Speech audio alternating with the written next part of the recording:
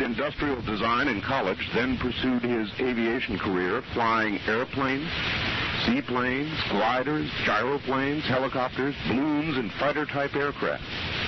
While attending high school in Switzerland, Lear became the youngest American to climb the Matterhorn in Zurich.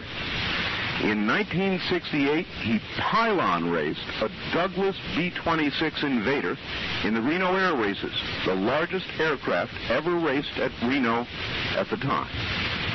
At age 28, he was one of the youngest Boeing 707 captains to fly in commercial airline service. A former Nevada State Senate candidate, John is the son of William P. Lear, Sr., designer of the Learjet executive aircraft, the 8-track stereo, and founder of Lear Incorporated, now Lear Siegler Corporation, a large defense contractor. Lear has written extensively about airplanes and other subjects, and was Middle East correspondent for Combat Illustrated between 1975 and 77 while stationed in Beirut, Lebanon with a cargo airline.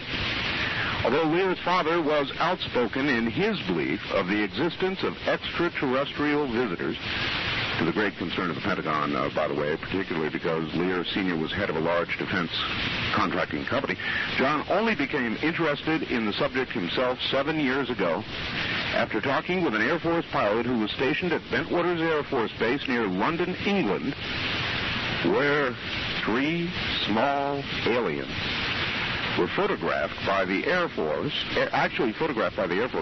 walking up to Wing Commander General Gordon Williams. Lear's extensive worldwide civilian, military, and intelligence contacts have made it easier for him to penetrate the secrecy surrounding the subject of UFOs. Then, in 1988, John became acquainted with a government scientist who worked at Area S4, part of the super-secret Area 51 at the Nevada test site. The scientist was a member of the most classified government research team then in existence. It was their job to research and try to duplicate the propulsion system of 9 recovered alien aircraft in storage at the Nevada test site. Lear is an amateur astronomer and photographer and has won several awards for his photos taken during his worldwide travels. He owned and campaigned the 12-meter America's Cup boat Soliloquy out of Marina del Rey, California for 2 years. He is vice president of the General's Ward and Chenault Post No. 1, the Soldier of Fortune Post of the American Legion, and a member of the Special Operations Association. John currently is chief pilot for a cargo airline, flies Boeing 727s throughout the Caribbean and South America. Lear has 4 daughters, lives in Las Vegas with his wife, Marilee, a former actress, and youngest daughter, Jacqueline, 15. His hobbies include gardening, carpentry, and UFOs. I added the last. And so away we go without any further introduction, and that just about did it. Here is John Lear. Good morning, John Lear. How are you doing? Good to hear you again. Great. John, there's been an awful lot of stuff going on, and that's mainly why I had you back, besides the general discussion, which we always end up in. There's a whole bunch of stuff I want to ask about. Number one is my sighting. Now, I don't know whether you've heard anything about this or not, but I'll tell you, John, I really did see a couple of things that maybe nothing more than, falling something or others. But on my way in from Pahrump toward Las Vegas, I have now seen in 3 different times what I really don't know what it was, John. It looked on the one hand a little bit like a falling star. I've seen falling stars all life.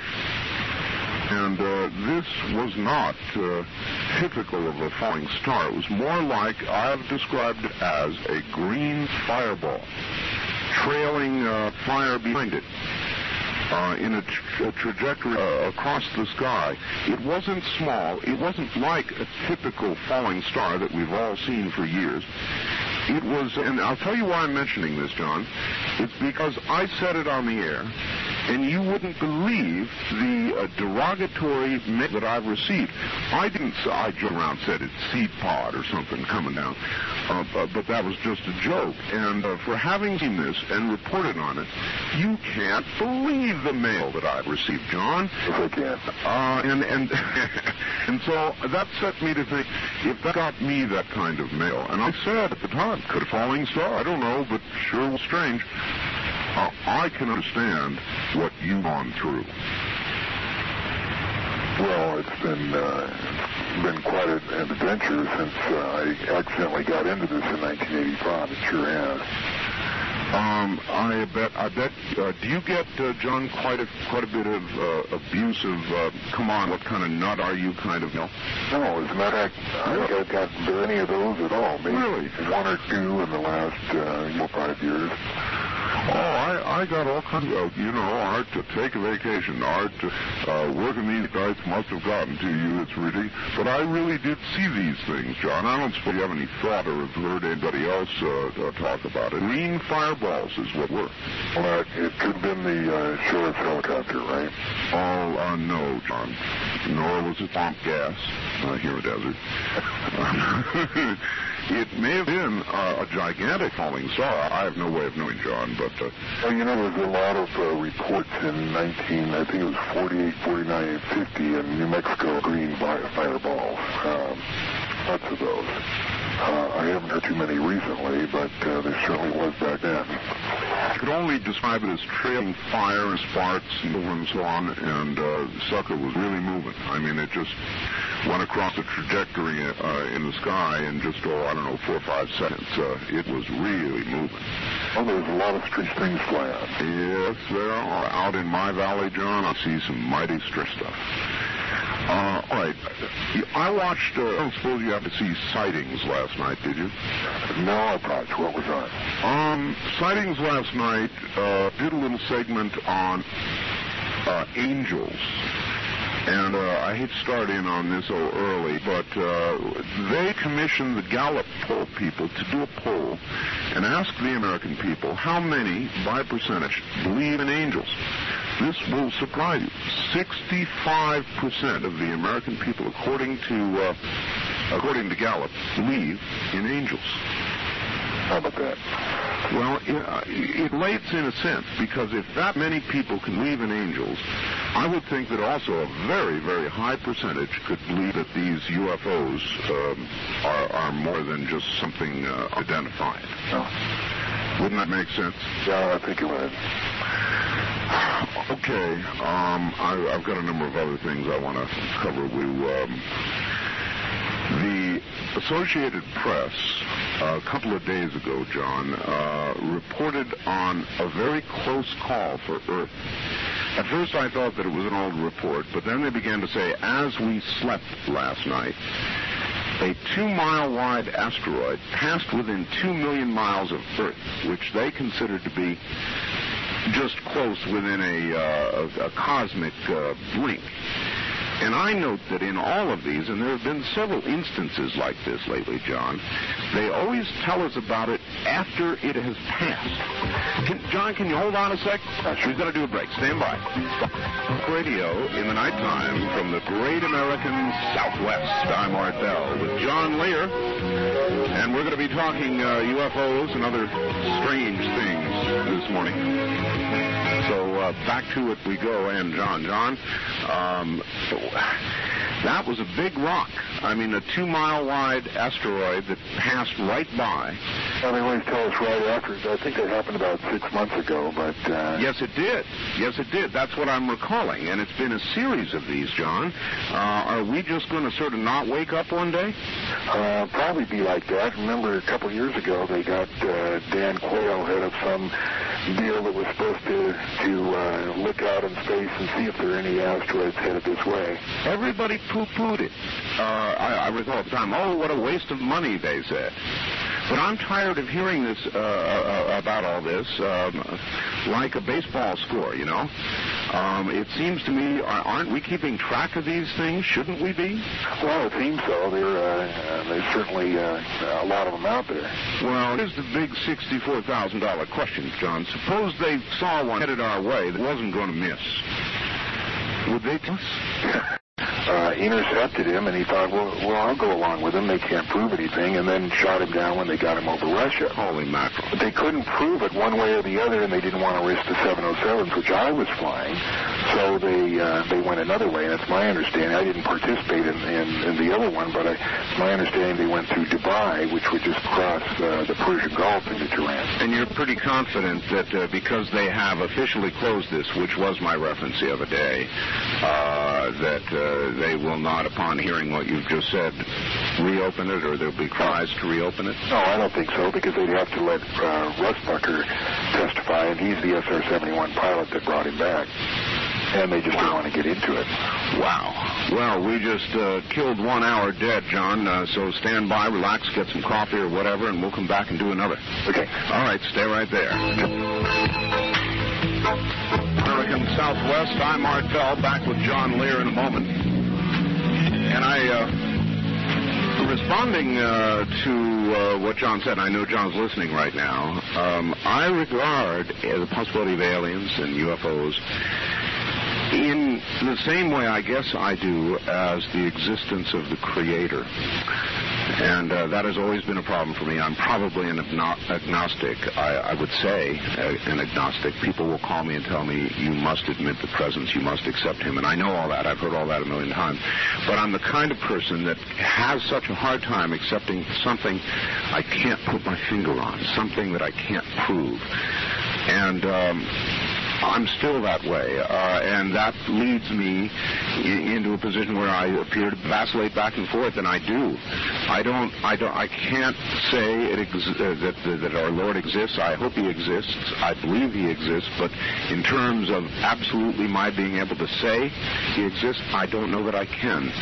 And that the same thing applies with UFOs, which I have never seen. Anyway, we'll get back to it in just a moment. You're listening to the CBC and BRN radio networks, The Perfect Gift. Here we are again. I'm sure you heard what I had to say at the top of the hour. Sure did. And it is kind of that way, John. I just am not an absolute believer nor a disbeliever. My mind is open.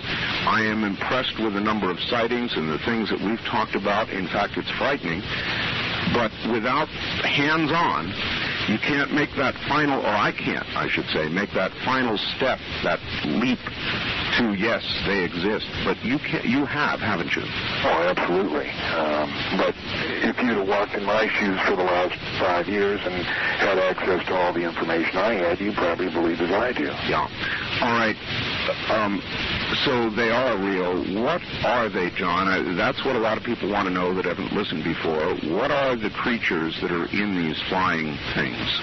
Well, I used to say that there was 80 different species visiting us. There's probably more. There's certainly more than that out in the universe. And there's all different kinds. There's the little gray people that do the abductions. There's ones that look just like us.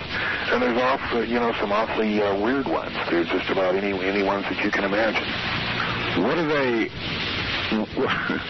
do they want? Well, supposedly, at least according to the documents that were read by Bob Lazar at the test site, we are an experiment. We were genetically changed, genetically experimented with. They made, I think, 65 separate corrections to make us what we are now, which is containers. They refer to us as containers. What we contain wasn't specified in the documents. You can speculate it might be souls, it might be blood, it might be enzymes, but in any case, the aliens refer to us as containers, and they made these containers. Now, according to the documents he read, they also engineered the world's major religions. And they did that in an effort to organize and pacify They created the miracle so that we would believe in an entity, so we would not go off and rape and murder and pillage and that kind of stuff. We were given the Ten Commandments to live by, mainly so that they could organize and pacify and keep us all going in the same general direction. They are our creators. Supposedly, yeah. Is that one of those things you're certain about, or does that hang in the air more as a theory, John? Well, it's looking more and more correct. Who knows what the truth is? What I want to do, I want to start taking a few calls, John, and we'll kind of hopscotch our way through the night here. A lot of people that want to talk to you, and I should service some of these blinking lines, so let us sporadically begin doing that. Good morning. On the first-time caller line, you're on the air Coast to Coast AM with John Lear and Art Bell. Hello? Yes, I'm here. Good. Where are you? Washington State. In the state of Washington. Okay, you're on the air with John Lear. Yes, Mr. Lear, do you believe that there may possibly be some sort of an invasion where they are taking over phone lines, flashing messages over televisions and so forth? Do you believe this can be a possibility? All right, thank you. That would be a pretty open operation, wouldn't it, John? Yeah, if the government itself wasn't doing that, certainly the aliens could probably be doing it. Boy, I got a funny fax the other day, John. Listen to a little bit of this. If you use a modem, you are monitored. Every time you fire up a modem, you activate automatic monitoring equipment. I work for a large telephone network that routinely monitors modem and fax transmissions. They view whatever is transmitted, even encrypted data. Your government allows this under the heading Maintenance Monitoring in the FCC rules. Monitoring can continue for 6 months without legal procedure. The rules are part of an obscure pre-World War II action by the FCC's predecessor agency, saying no information may be encoded or transmitted over public or private forms of telephone or radio, with the exception of government agencies involved in national security. So they monitor fax and modem transmissions. Our government monitors all of this stuff. Well, I was told the other day that not only that, but they can monitor your house through your cable for your TV. I had a friend who worked for a cable company. He said it was very highly sophisticated.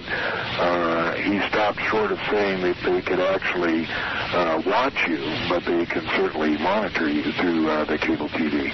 This comes, by the way, from a fellow ham radio operator who works for a company that does this kind of work up in the Bay Area, so he knows what he's talking about. And I guess just about everything certainly is monitored. Have you ever been concerned about that, John, on a personal basis? Certainly if I were in the government, I think I would monitor John Lear very carefully. No, I don't worry about it because I know what goes on. In 1987, just after my series of lectures here, and I appeared on TV a couple times, I have a couple of teenagers here, and the Centel guy was up here putting in some phones, and he came in one morning and said, "Hey, John, do you know your phone's tapped?" And I said, "Really?" And he said, "Wow. Do you want me to find out where?" And I said, "Yeah." So he went out and he came back about a half an hour later, and this guy said, I went behind your house up to the pole, then I went over to Monroe Street, and then down to Hollywood Boulevard, and then down to Nellis, and down to Bonanza. And he says, "It's further than that." He said, "I'll be back in a little while. I want to check what's going on." So he didn't come back until the next morning, and when he came back, he said, "John, I can't talk to you anymore." And I said, "What are you talking about?" He said, "I'm going to be on another route." He said, "What happened is I got traced your phone tap to the mainframe at Centel," and he said, "I went to the FBI, and the lady there said that if I didn't like my job, I could quit." He said, "So I went home last night, thought about it, I went into work this morning, and that same lady was walking out of my boss's office and said the same thing to me. So they made it very clear that if I made any noise that I wouldn't have my job. And I know who the guy is. I know where he works, and a couple of the other Centel guys often come by and say, so-and-so says to say hello to you." So, John, that's creepy, but it's not a surprise. There's no question in my mind that we're monitored. I guess then your attitude just becomes, who cares? I'm above board, and I'm going to just keep doing what I'm doing, or does it intimidate you to know that? It doesn't intimidate me. Everything's on the up and up. I'd like to expose some of this stuff that's going on. I don't think a lot of it is right, but it doesn't seem like we can do much about it. Mm-hmm. Wildcard Line 3, you're on the air, Coast to Coast AM with Outbound John Lair. Good morning. Oh, good morning, Art. Where are you calling from, sir? I'm calling from Mesa. Mesa, Arizona. They made it very clear that if I made any noise that I wouldn't have my job. And I know who the guy is. I know where he works. And a couple of the other Centel guys often come by and say, so-and-so says to say hello to you. So, John, that's creepy, but it's not a surprise. There's no question in my mind that we're monitored. I guess then your attitude just becomes, who cares? I'm above board, and I'm going to just keep doing what I'm doing, or does it intimidate you to know that? It doesn't intimidate me. Everything's on the up and up. I'd like to expose some of this stuff that's going on. I don't think a lot of it is right, but it doesn't seem like we can do much about it. Mm-hmm. Wildcard Line 3, you're on the air, Coast to Coast AM with Outbound John Lair. Good morning.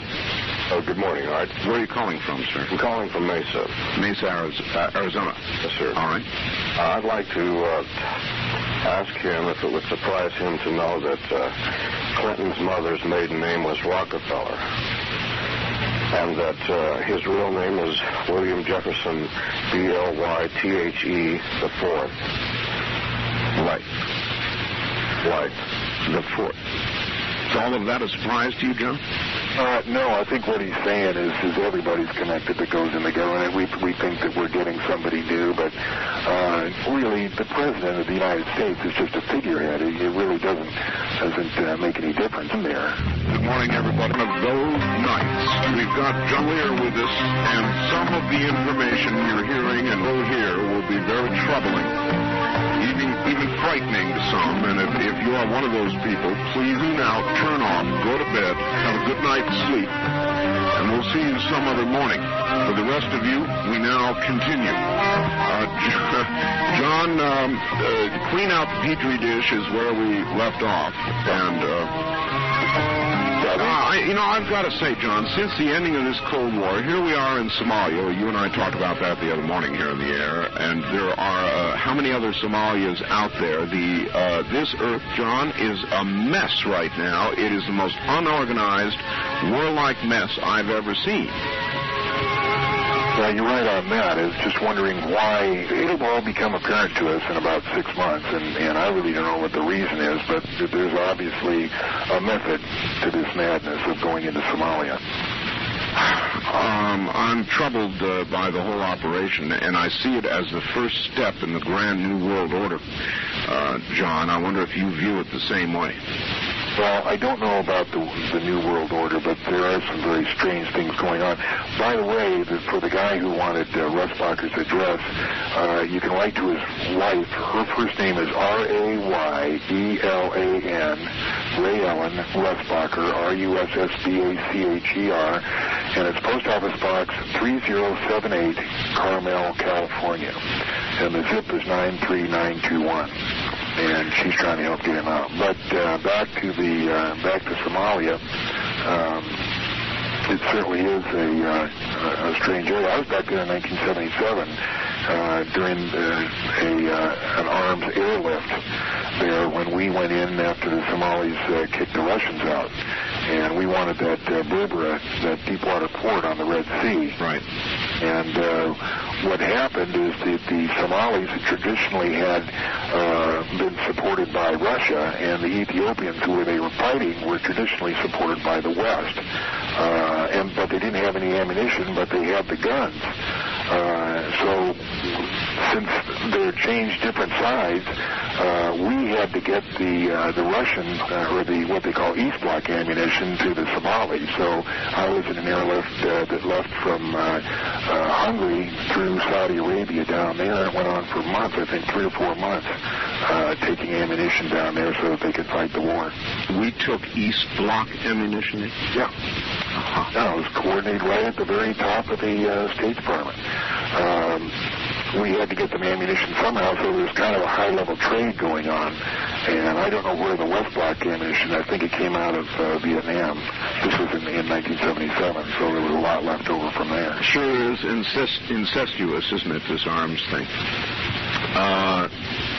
Well, again, back to the broader picture, John. They claim absolutely no national security interest whatsoever, purely humanitarian.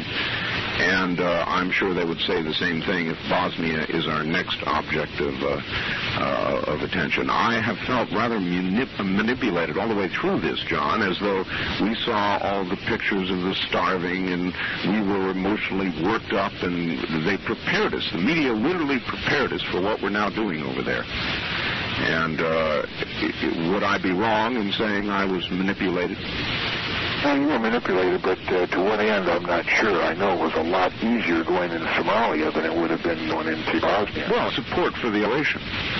And if it is a success, there are many already calling for Bosnia to be the next one. And from there, why, there's a whole list of places we could intervene in and try and make this a better world to live in.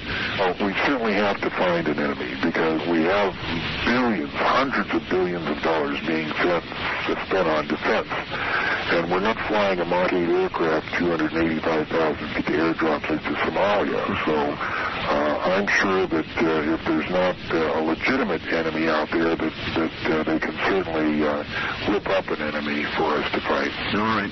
Another quick break, John. We'll be right back. And that's a good question. Exactly why offline that aircraft? It's a aircraft.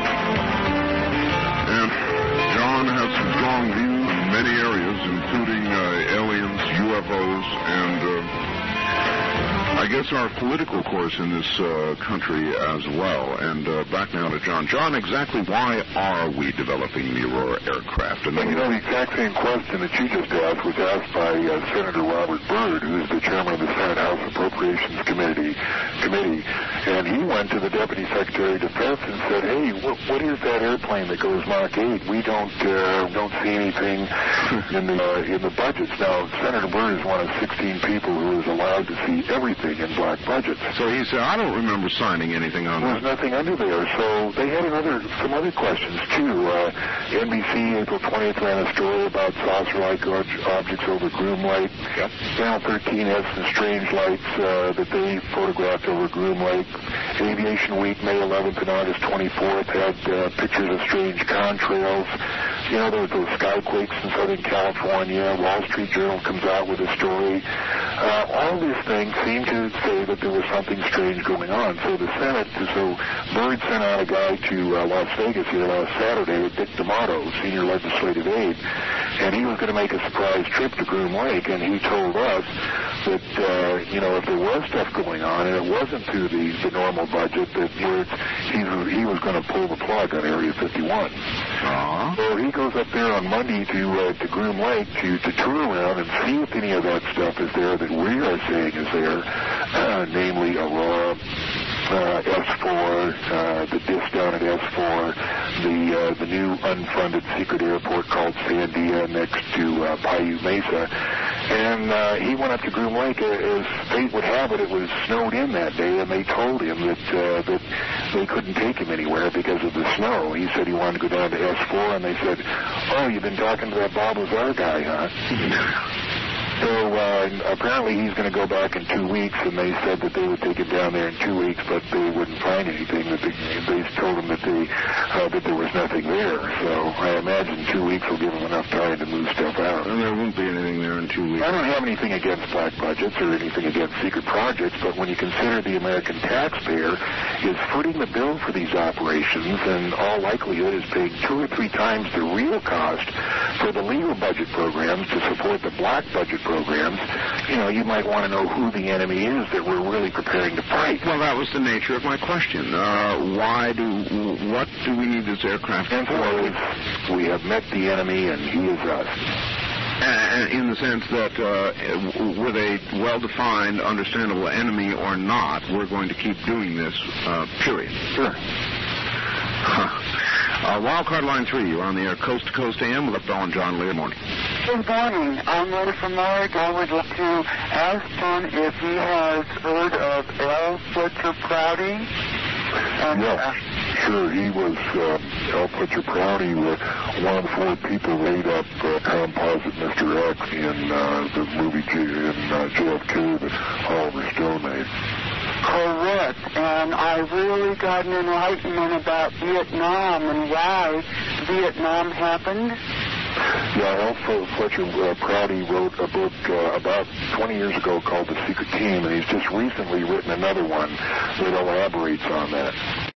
Yeah, Prouty's one of the good guys. All right, thank you, ma'am. Appreciate your call, John. I'm going to ask you to comment on kind of a general topic here. One of the good guys, you said, the UFO community, and it's pretty large. There are a lot of people who talk and lecture. You're probably one of the most respected community, and there is an unbelievable amount of dissension among UFOologists. Why? What's going on here? Why is there so much dissension? Is it not the other day they had gone to their first UFO conference, everybody would be more or less generally aligned, but it's not the case. There is a lot of different views as to grind. You have the Bill Coopers who are real out on the one end, and the Linda Howes who are out on the other end. Exactly. And most of us, trying to bring some sensible sense to the thing, and it's just difficult to do. Everybody has a different axe to grind. I've noticed that every time the 2 people don't agree, the standard thing seems to be to accuse the other guy of being a CIA disinformation operative. That is the standard modus operandi. In other words, if you don't agree with me, you've got to be CIA. This has to be disinformation, and boy, these charges and countercharges just fly, don't they? All right, let's take some more calls. Good morning on the first-time caller line. You're on the Coast to AM with our phone, John. Good morning. Good morning. Where are you calling from, sir? Susanville. Susanville. All right. Turn your radio off and go ahead. John's right here. Okay. How you doing, John? Hey, pretty good. How you doing? Well, I got him. My comment, John, is you were talking about how the how to explain this thing. It's difficult.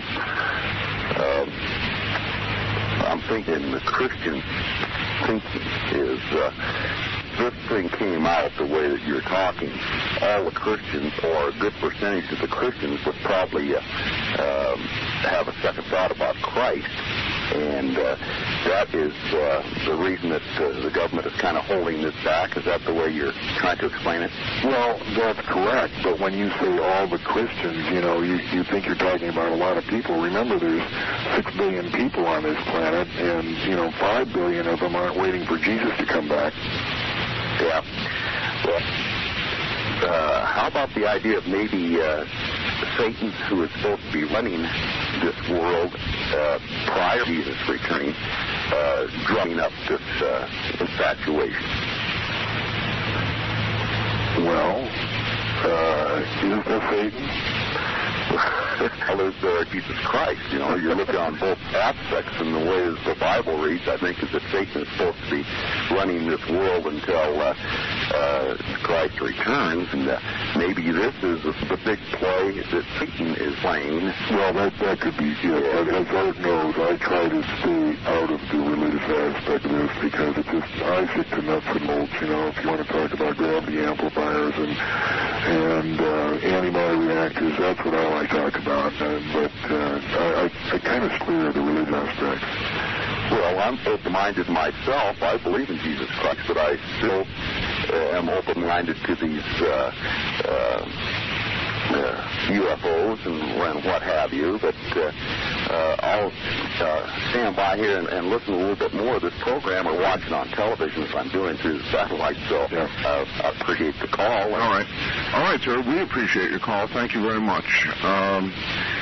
It is inevitable that people want to mix the religious aspect into it somehow, and there really is. It's just that when we don't talk about it, it really gets a lot of people angry, which is exactly why the government won't release all this information, isn't it? Exactly. It's tough to talk about it. A lot of people have grown up with that belief, and they really believe it, and it just could cause a lot of problems. So you can see the point of view of not opening the door in the first place. Well, you are correct that 5 billion people are not waiting for Christ to return. Of that billion, quite a significant number of them are here in this country, and it would disturb them greatly. Thanks. All right. Let's take one more quick break here, John. Stand by a sec. You're listening to John Lear on the CBC and BRN radio network. And again, I say, if this is all going to disturb you, then turn it off. Don't keep listening to see how disturbed you can really get. The human form that was on the Earth at that time, and that's what the 64 collections were made from. They didn't create them from the beginning. Then our ancestors are some other sort of space creature that was modified genetically into whatever we are right now? Oh, whatever was here. It's my understanding they genetically altered whatever was here. There is, I believe, turning to reality, or a hard documentable reality, there is a missing link. There is a period of time, and they just cannot calculate how mankind made the jump, made the leap, how the intelligent aspect of man was. And there is that, in hard science, there is that area, is there not, John? Yeah, it's tough to believe when you figure out what the odds are. Either there's two general beliefs that we evolved from matter that fell out of a comet and landed in the sea, and then you started off with a slime, and then something crawled up on the beach, and we eventually evolved from there. I mean, so there's only, that we know of, in 18 billion years. The greatest odds that you can think of wouldn't have permitted man to have genetically come from that kind of a sequence of events. The other is that the man was made out of clay. So you can pick those, or as Gene Huff says, you can be an externalist and believe that we were modified by an external factor. All right, this brings me to something else then, John. All of these abductions, these cattle mutilations, it kind of gives credibility to what you've said, because if we are, in effect, an experiment, surely those conducting the experiment would, from time to time, need information to continue the experiment, or decide not to, heaven help us. And so then would that be the reason for the abductions? Inevitably, they talk about medical exams. They were examined medically, John. Right. That might be the very reason for these abductions. All of the abductions are kind of a medical exam. They put something here and put something there. Sometimes it's painful, sometimes it's not. But that would, they're checking to see how their experiment is going and whether it's time to clean out the petri dish or not. All right, Wildcard Line 3, you're on the air, Coast to Coast AM with John Lear and Art Bell. Hi. Good morning. John, yes. I'm not being personally argumentative. It's just that I have a set of ideas, too, and I kind of think it's challenging to think this way because we all want answers. But how would you explain near-death experience? And that would be my first question. Secondly, you say not to turn it into religion. I've never been religious per se, like I don't go to church, and I don't believe in that. But I have a very strong sense of a God figure for many other reasons. And having been an atheist when I was young, read a lot of books by people who gave me better answers than a Bible as far as factually, could man create God or God create man? And I'm a real strong believer, okay, in a beginning and a creator. I would say that as far as they go, I don't say they're not real. I've never explained, even on Art Bell's show, my experience with it. All right. There has been some. All right, we're going to have to hold it there. Listen on the radio, we'll get you an answer. It is an interesting area, John, this business of near-death or death experiences, the bright light, the whole bit. So many have had it, John. Any thoughts on the matter? It's my personal opinion that the soul goes on forever and ever. And that when you depart this body, there is a short time when you can see down and see what's going on before you go to wherever it is we go. Now, reincarnation was something that Jesus taught. But at the first meeting of Nicaea, I think, which was in 325 AD, and then there was also a meeting in Constantinople about in 1200 AD, they modified what we call the King James Version of the Bible, and they took a lot. As a matter of fact, they really took about 95% of what Jesus taught out of there. One of the things they took out was you can see down and see what's going on before you go to wherever it is we go. Now, reincarnation was something that Jesus taught. But at the first meeting of Nicaea, I think, which was in 325 AD, and then there was also a meeting in Constantinople about in 1200 AD, they modified what we call the King James Version of the Bible, and they took a lot. As a matter of fact, they really took about 95% of what Jesus taught out of there. One of the things they took out was the idea of reincarnation. I do personally believe in that, and I believe the soul goes on and on and on. So that's the answer, or what I think the answer is to the near-death experiences. Okay, this is going to get into the area that I was afraid of, but I can't resist. Containers, vessels, that's what we are. Possibly containers or vessels for the human soul that we're now talking about. Possibly in experiments with the soul. What, John, pure speculation, do you suppose our creators, our alien scientists that have created us, what use would they have for the human soul? Well, I don't know. Apparently, there's a lot of interest by one species, the Greys, in emotions. And they take a lot of time to apparently talk to the abductees about emotions. I've heard of experiments they do with people to create emotions. For instance, there was a case down in Florida where a guy was abducted and he was put in a long curving corridor with two children. And down one end, as bizarre as this may sound, here comes a fire-breathing dragon. So he turns around, runs the other way, and there's a door. He goes into the door, and there's a barrel. And his decision was, does he put one kid in each barrel and let the dragon eat him, or does he get in the one barrel himself and try and put the other two in there, or what? And this was one of the experiments, I don't remember how it came out, but this is one of the experiments they do in trying to either understand or experiment with emotions. So then you might conclude that emotions, anger, jealousy, all the strong ones,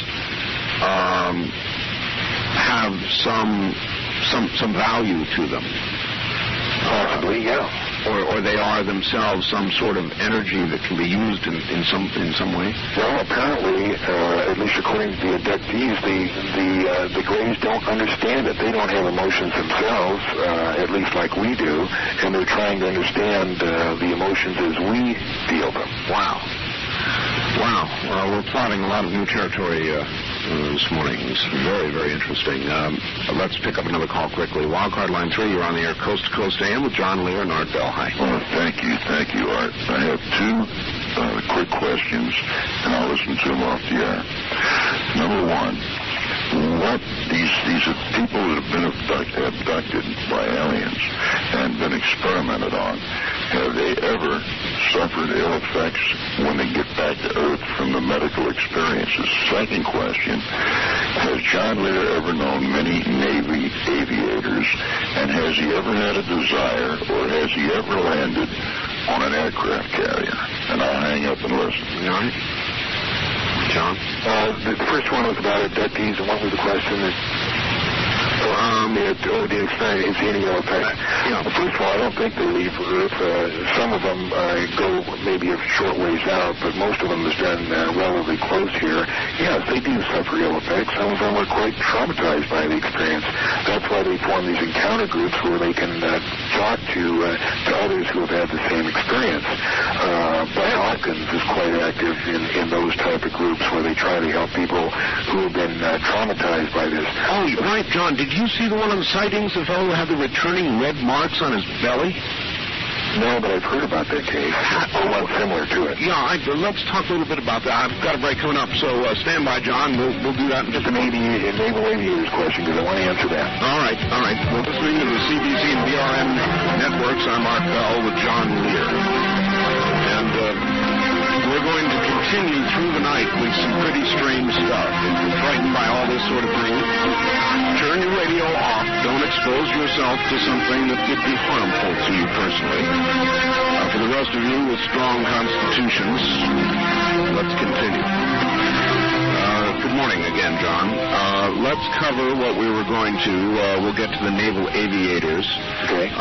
But the lasting effects, and I was telling you about the fellow with the returning red marks that I think was on sightings, a very convincing case. How many people have physical effects that endure? Well, I don't know. What you mean percentage-wise? Well, I mean, how many have you ever heard of? You've looked into so many of these cases, you'd know more. Lots. They all have that little scoop that's taken out as far as physical things. A little scoop? A little scoop of skin that's taken out, and they have a mark on their ankle or their leg or their arm or something. They're told that they're just taking genetic materials back to wherever they come from. Interestingly, our own government has recently announced that it has begun a program of gathering, first on the military and then probably others, blood samples for genetic recording. Yeah. Aware of that, were you? Yes, I was.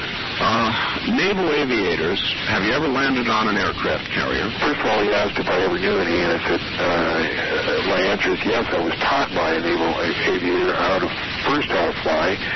He was a transport pilot. His name was Hal Herman. He used to live in Montague, California. I don't know whether he's still there or not. But I've known a lot of Navy pilots. Have I landed on a carrier? No. But to me, that would be the most exciting experience to land on a carrier with 125 visibility on a pitching deck at night. That would be the epitome of airmanship. And I know that there's a lot of guys that have done it. Would you endeavor to do it if you had the chance? Well, I certainly need a lot more training than I have now, but that really takes airmanship, is to land those jets on the pitching deck at night in extremely low visibility. Yeah, John, I'm told that what you have just described is one of the most terrifying things any pilot can ever do. Oh, you can imagine, because, they don't have all that much fuel. It's not like they can say, well, if I miss, I'll just go back to shore. Sometimes they're quite a ways from shore, Yeah, exactly. That's their only chance. All right, very quickly, we're short on time this hour. Wildcard Line 3, you're on the air, Coast to Coast AM with Art Bell and John Lear. Not a lot of time. Go ahead. Right, this is San Diego, KSTO. Yes, sir. Yeah, Mr. Lear? Yes. About the antimatter reactor? Yes. I got the Bob Lazar video, and the last part he goes, heat is taken in by the thermoelectric generator? Yes. So that means that the gravitational system is electricity? Is that what they use to... The thermoelectric generator is separate. That's what provides the positive volt for the operation of the trip. What the tape didn't describe, and what the next one will describe, is how the gravity wave works. And basically the gravity B wave forms like an electrostatic charge on the top of the antimatter reactor. And it's channeled and amplified through the wave guides down to the gravity amplifiers. And that's what's used to make the pull the space towards you. All right, caller, we're out of time this hour, so I've got to scoot. Right. I guess there'll be yet another tape that will explain all this. John, we've got a break for just a few minutes for the news, and we'll be right back. Okay. Stay right there. All right, how you doing? You up for a few phone calls? Oh, you bet. All right. Good morning on the first-time caller line. You're on the air Coast to Coast AM with Art Bell and John Lear. Hi, I have two quick questions for Mr. Lear. Number one, a little while ago you said we might start seeing something in about 6 months. And second of all, when is your next speaking engagement? All right. You want to take that on the air or right here? What was that? What did I say about 6 months? We'll go ahead and have him take it on the air. He said that at one time you had stated you thought that perhaps something would become apparent to the American people in about 6 months, or something would start happening. Like a German interviewer told me the other day, I'm a great researcher, but a terrible prophet. You were interviewed by the German press, is that correct? Yeah. There was a guy in here, and a very interesting guy. As far as my next speaking engagement, I only give about 2 a year, and I don't have one planned. 2 a year, and I don't have one planned. All right. I want to take a few local calls here, John. Let's see, line 1, you're on the air Coast to Coast AM with John Lear and Art Bell. Good morning. Hi, I live here in Las Vegas. Right. And one morning at 9 o'clock, my son and I were going out to take the trash out, and over a junior high school on the western side of town, we saw an object that was somewhat triangular and hovering, and it hovered for 39 minutes. It changed its attitude a number of times. It shined bright lights on us, and it changed its color a couple of times. It went up. It went down. It went diagonal, back again. We watched it for a long time. I had 2 radio towers, 2 airplane towers I had 2 phone lines in the house.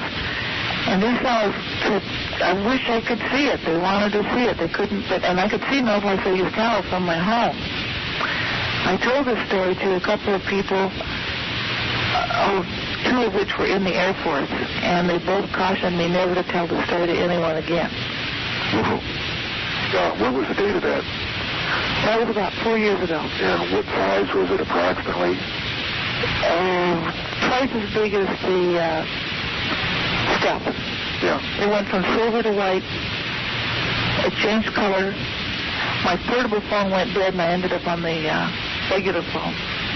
It wasn't scary. It was fascinating. Yeah, a lot of that happens around the Las Vegas area, and they can fix it so that only the one that they want to see can see it. And you can even be in a crowd, and the rest of the people won't see it. And you're saying, well, what do you mean you can't see it? It's right there. I don't like that. I don't like that. I don't like that either, and let's ask about that. Thank you, ma'am. Thank you.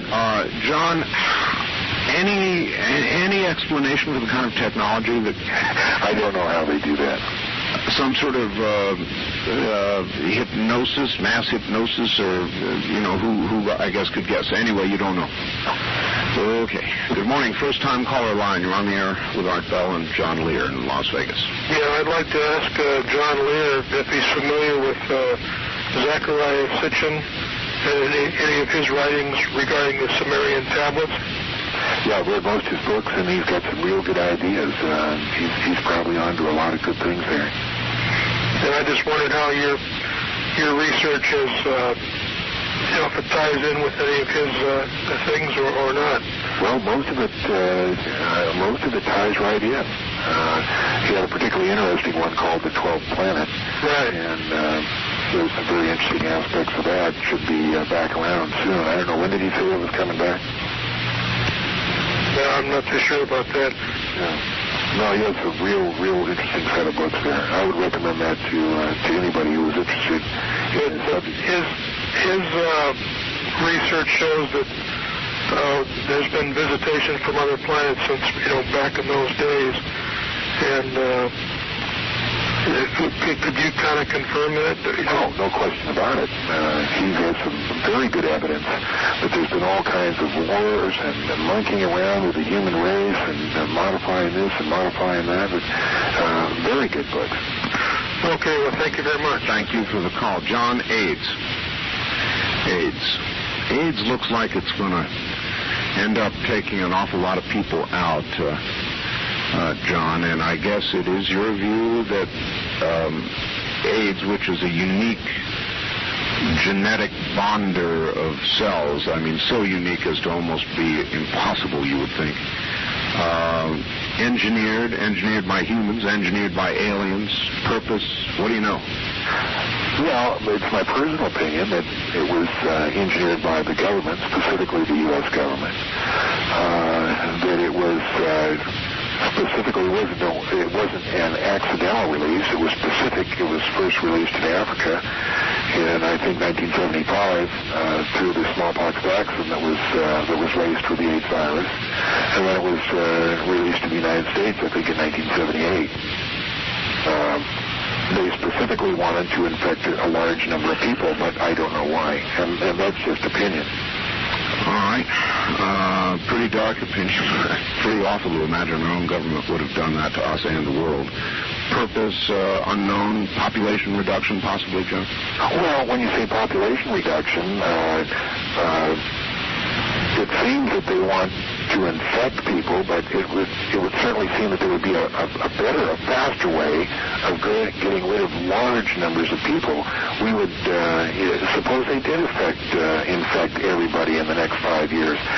AIDS doesn't kill immediately. It takes 1 to 10 years, and you would certainly overtax the hospital's ability to respond to so many people long before you'd be seeing a number of deaths. It's an awfully good point, right? First-time caller line, you're on the air, Coast to Coast AM with John Leonard Bell. Hi. Yes, Howard, thank you very much. Let me give you a short story. I'm somewhat of a theologian and an amateur ufologist. Do you find yourself in conflict? Well, that's an interesting question. Actually, no. I studied the Bible profusely. I was one of the original Jesus people, and I used to go to bed at night with the Bible on record, and I find so many things being explained to me now by recent phenomena and people like John Lear. And, of course, there are as many questions as there are questions answered. But,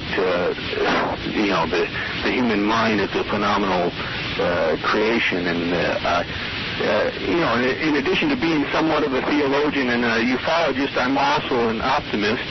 I do believe in the reality of Jesus Christ. And, of course, not to dwell on the religious aspect, but I do believe that the book of Revelations is now being opened and revealed to us. And the amazing things that came across in that will be revealed to us now, as it said that they would be sealed until the last days. And I have a couple questions. Let me get to them. Yeah, go ahead. Okay. I just came across some recent writings on Pleiades, the constellation of Pleiades, and there seems to be a lot of tie-ins with that, and to get a little far out, the lost city of Atlantis. And also, I'm curious about what your opinion is of the Billy Meier experience. I'll hang up and just listen to those three things: Billy Meier, Pleiades, and Atlantis. Thank you. All right. When I first got into this, what they call ufology, I found out that to be accepted by the mainstream, you had to disregard Billy Myers, Adamski, George Adamski, Howard Menger, and various contactees. But when I started really looking into it, all those guys were telling the truth. Billy Myers, I even went on TV and I said it was a fraud, and 6 months later I had to come back and say, hey, wait a minute, I've looked at this thing. I cannot find anybody who can tell me why it's a fraud. On the other hand, I can look at the moving pictures and say, that looks real, and hear the interviews with Billy Myers and say, yes, that did happen. I can't explain it. I don't know who they are. They say they come from the Pleiades. I have no reason to believe they didn't. So, yes, I believe that the Billy Myers case is a true case. And that would probably answer your question of the Pleiades. They certainly fit into this question. How? I don't know exactly. And then the third question was, trying to think. Art, do you remember? Now I don't. Well, Billy Meyer was, I believe, the third question, John. Billy Meyer and the Pleiades and something else. I forgot. Well, okay. Now I have two. I know Billy Meyer was the third question. I tried to hold on to that, figuring you'd tackle them in order. All right. I want to ask my audience something, John. I'd like to give some of the people you talked about at the beginning of the program who have seen these craft, including Bob Lazar, an opportunity to call in. So I'm asking everybody on the first-time caller line to please hold your calls. Please hold your calls, and if Bob Lazar or any of the other people that John spoke about are out there, please try to call us at area code 702-385-7213, 7213. How does that sound, John? That sounds great. You know, Bob has taken so much flack from the public that, he's real gun-shy, so I'm not sure whether he'll call in, but it would sure be nice. Well, perhaps not, but it's a legitimate discussion we're having, and I would hope he would decide to do so. Gee, Bob, back to the time thing for a second now, if we might. You were saying, it would be possible. Well, it's not only possible, it happens quite often. I mean, this sounds really far out, but it's known scientific fact that the closer you are to a strong gravity force, the slower time moves. Time, gravity, and space are all intertwined like that. In fact, there was a famous experiment that was done. 2 synchronized atomic clocks were placed side by side. They were at the same time, and one was put at sea level, the other was put up at either in a plain or a high mountaintop. I don't recall which. And when they were brought back together, they both were at different times. That was because of the change in gravity. One was further over to that area near the event horizon, or somehow was able to survive it, spent a second there. You could come back to Earth and 1 billion years could have elapsed. You know, the time reference is completely changed. So the whole key is distorting gravity, creating a strong gravitational field, which, in fact, is how these crafts they have at S4 are powered. And they bend or jump through bends in space or create bends in space. How would you explain that, Bob? Well, they essentially create them. They're using a device to artificially create gravity.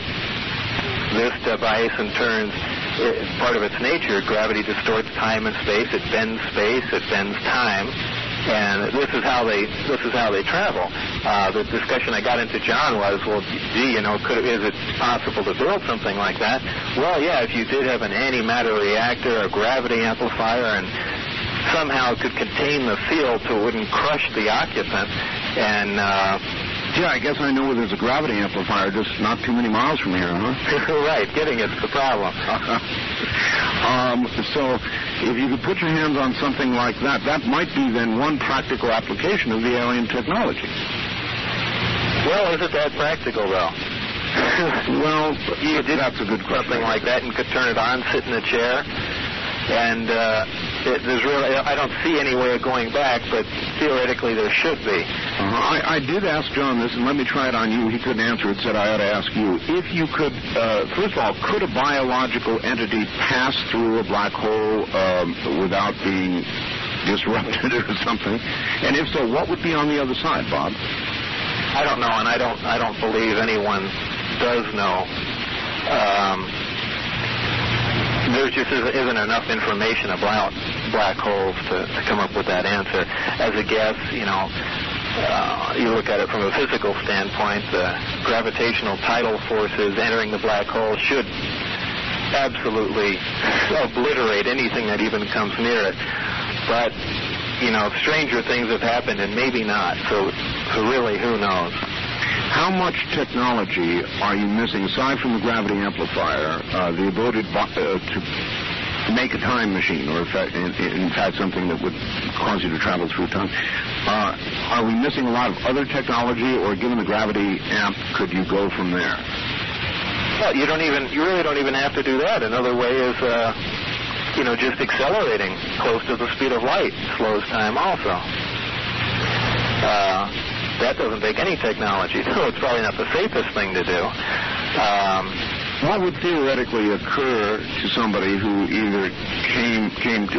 Is it possible, Bob, to exceed the speed of light in the physical universe without bending, warping space to do it? No, it's not.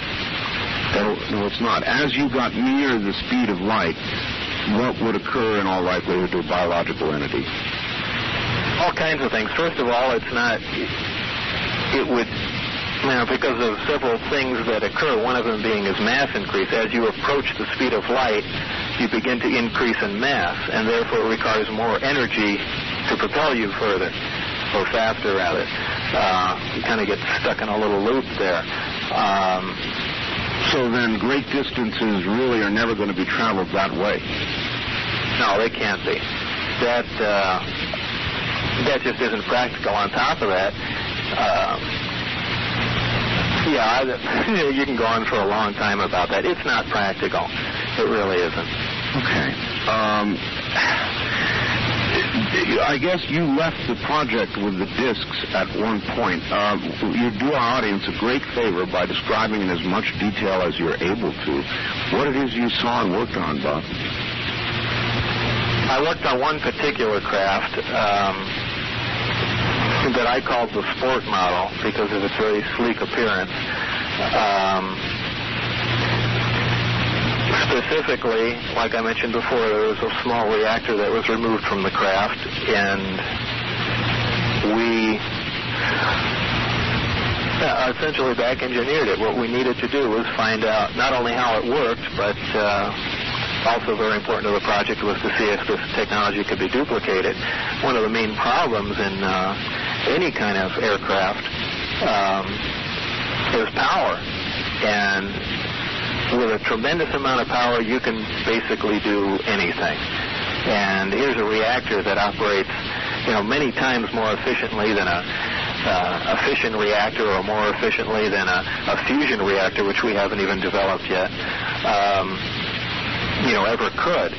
And it supplies a tremendous amount of power, and this is essentially where we decided to start from, was to work from here and then go on. But all the time that they had this and the time that I spent there, the short time that I spent there, really there's just not a lot you can do. We just don't have the materials to duplicate it. Any ideas what this craft was made of? What kind of metal or substance it was?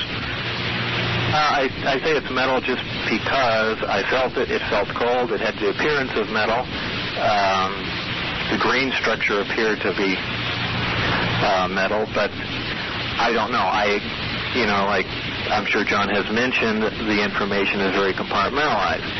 And could you describe the interior of the craft? Were you inside? The interior was very bare. There had been some equipment removed from it. There was a reactor. There were 2 seats. There were 2 consoles left, one large console. I call them a console. There was nothing on top.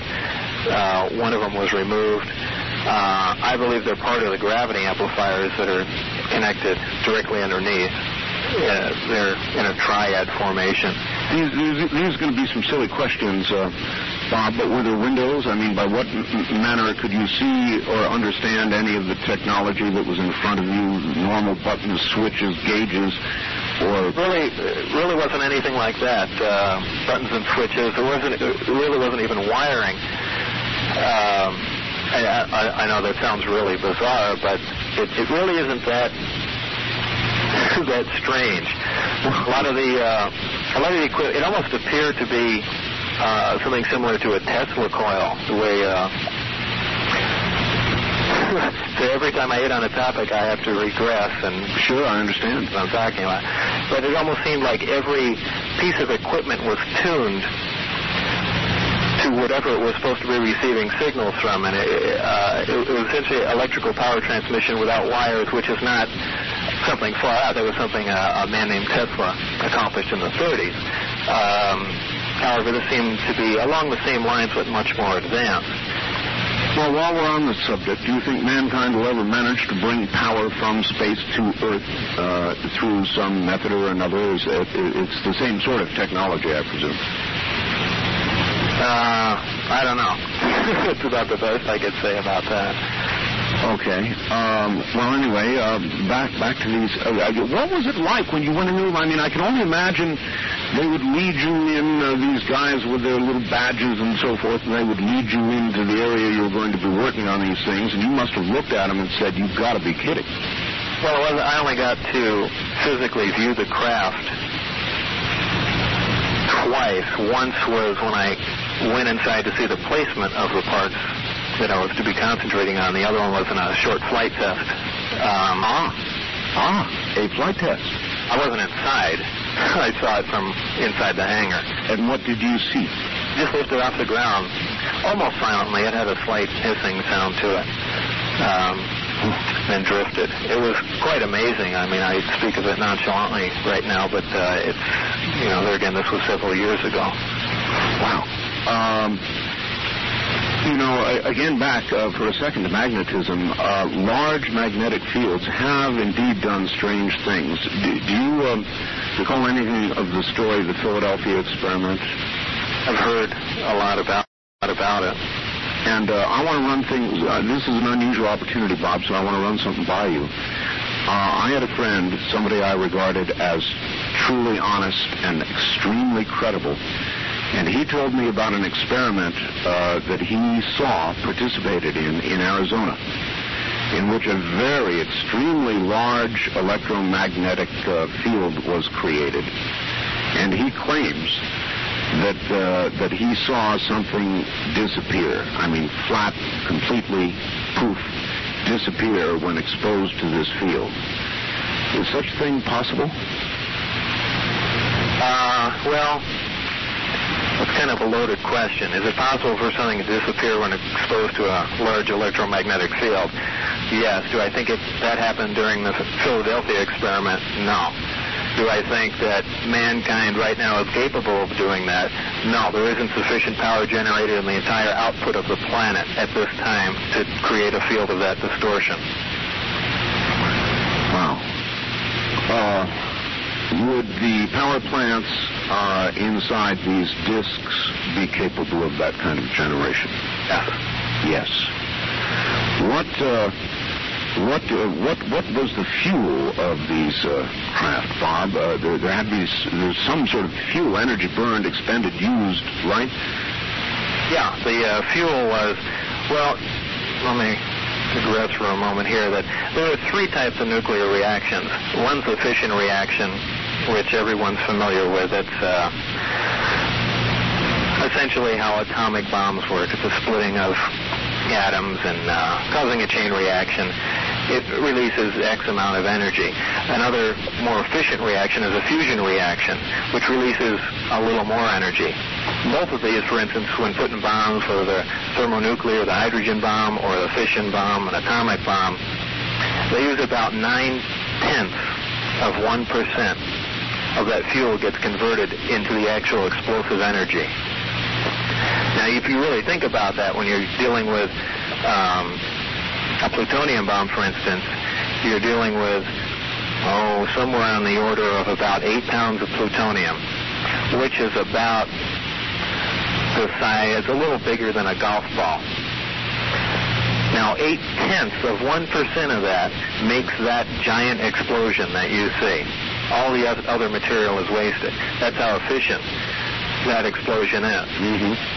Now, an annihilation reaction, which is a conversion, the direct conversion of matter to energy, is 100% efficient all the time. And you can see if that were put into a bomb. I made a tape explaining this, so I didn't have to. So you didn't have to explain it all the time to people like me. Right. I didn't get stuck on the radio. All right. As long as we're in the categories of fusion, I want to ask one more question in that category, and it has to do with cold fusion. A number of people, even some very recent claims of the creation of cold fusion. Is it going to be possible, Bob, do you think, eventually to have a cold fusion process? Absolutely not. No. Absolutely not. I'll make a bet on it right now. Absolutely not.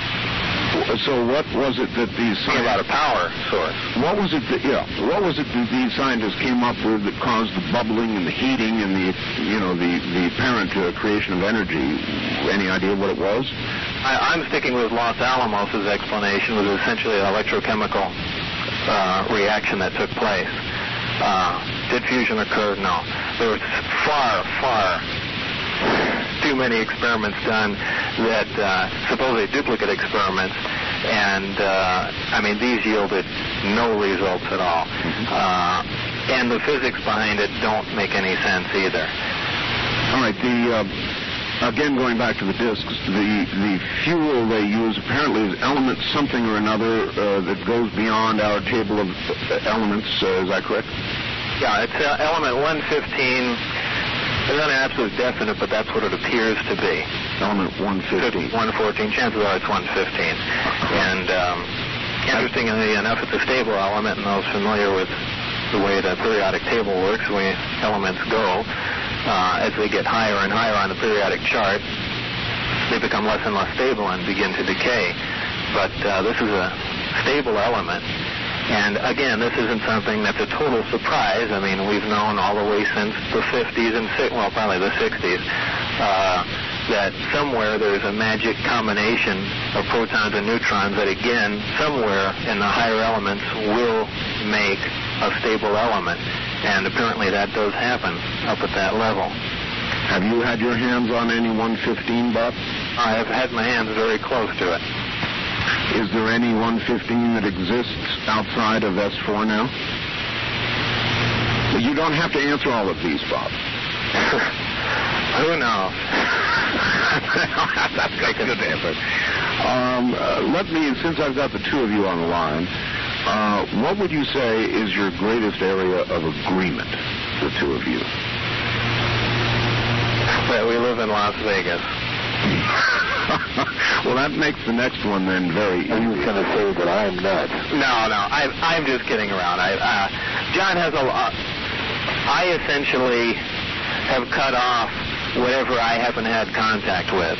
So there can be talks of reptilian-like aliens or abductions and things like that. And I know there's lots of evidence that people were abducted, and I did see the thing on Fox the other day with a guy that got burns on him, and that's all interesting, but right. It's something strange that happens to you once you've been actually involved with something. You kind of put blinders on to the rest of the world, and now you only want to deal with something that you physically had hands-on experience with. Oh, very much like what I said earlier, and you've had hands on one of these discs. Have you ever seen... Now I'm kind of taking the attitude some people take towards me, but I'm not doing it on purpose. If I actually get abducted, then I'll start believing that. And that's...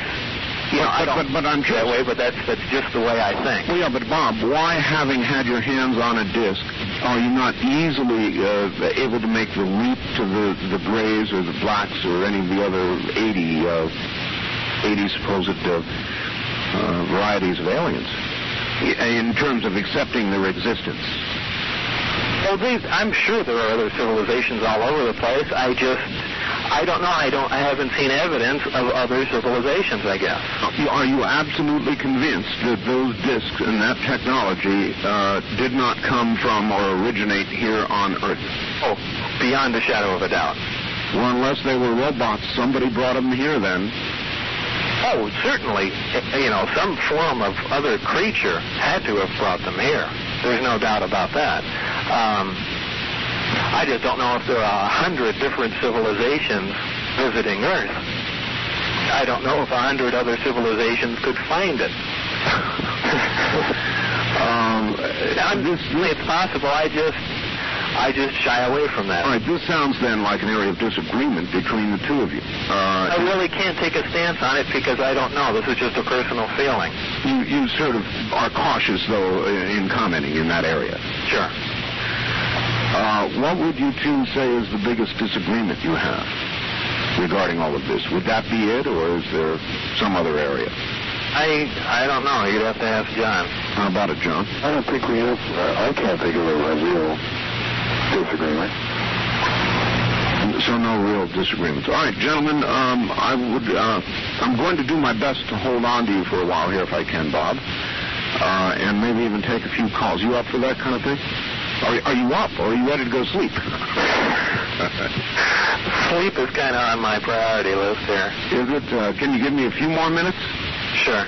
All right, very good. Then both of you stand by. What a distinct pleasure, Bob Lazar and John Lear, both here, both together again. I guess they are frequently, and we'll get them back on the air together here in a moment. Southwest, I'm Art Bell, and Bob Lazar and John Lear are both with me at the moment. Back to them we go. Gentlemen, you're on the air once again. How you doing, Art? Good morning. Bob, while we've still got you, after you've gone through all this disaster that's been what? How long has this been going on now, Bob? For a couple of years now? Yeah. Is there anything you want to say to everybody about having gone through all this? I mean, would you do it again? Would you go public again? Or would you say, boy, I'd no more open my mouth than the man in the moon? I don't know. It's a tough call. It's something that has to be decided on, as things are happening. But given the same set of circumstances, I probably would have done the same thing, perhaps a little different.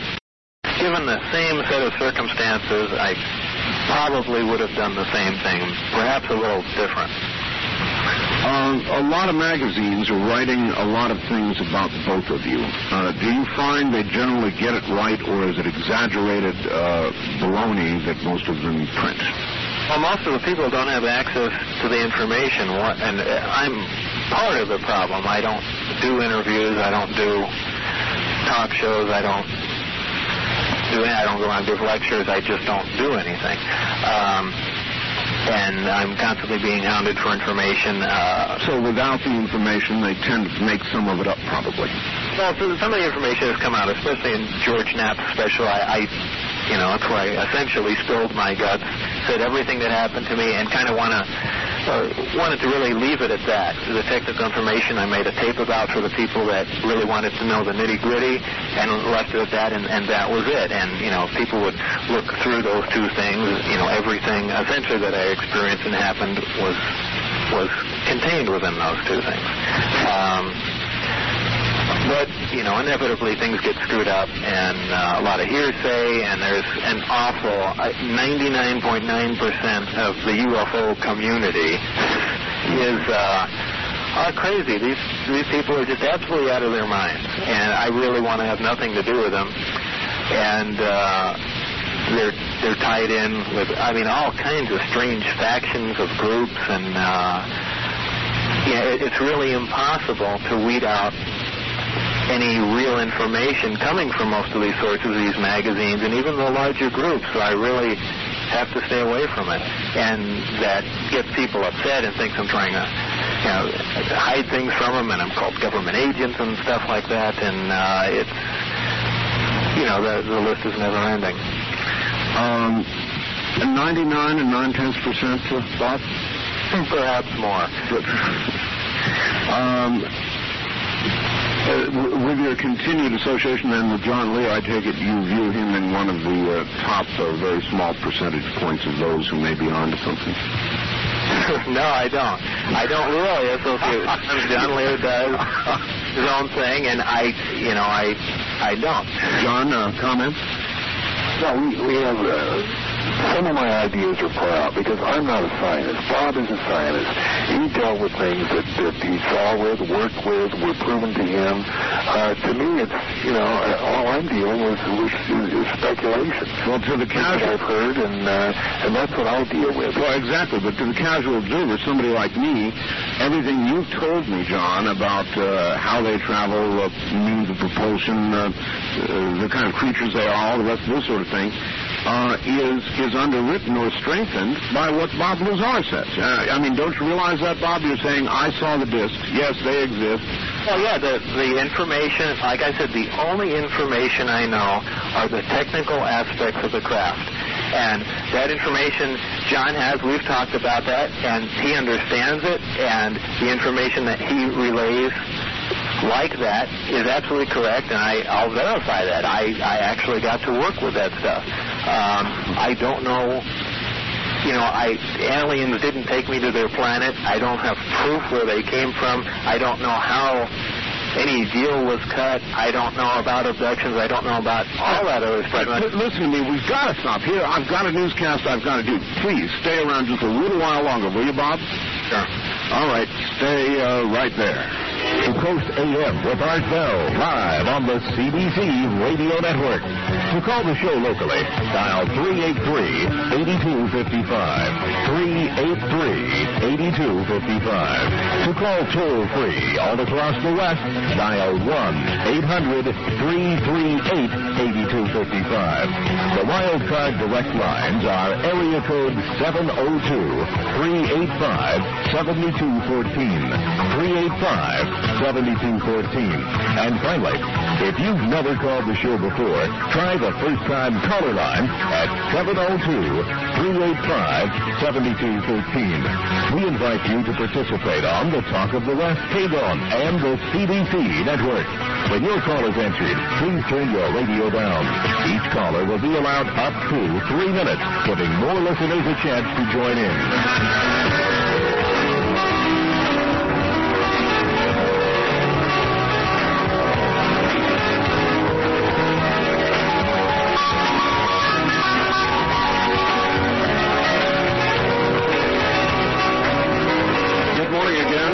Las Vegas and the Great American Southwest to the nation. This is Coast to Coast AM, and I'm Art Bell. My guest this morning, John Lear. Now, along with him, Bob Lazar, physicist, man who actually put his hands on an alien spacecraft, worked on the propulsion system.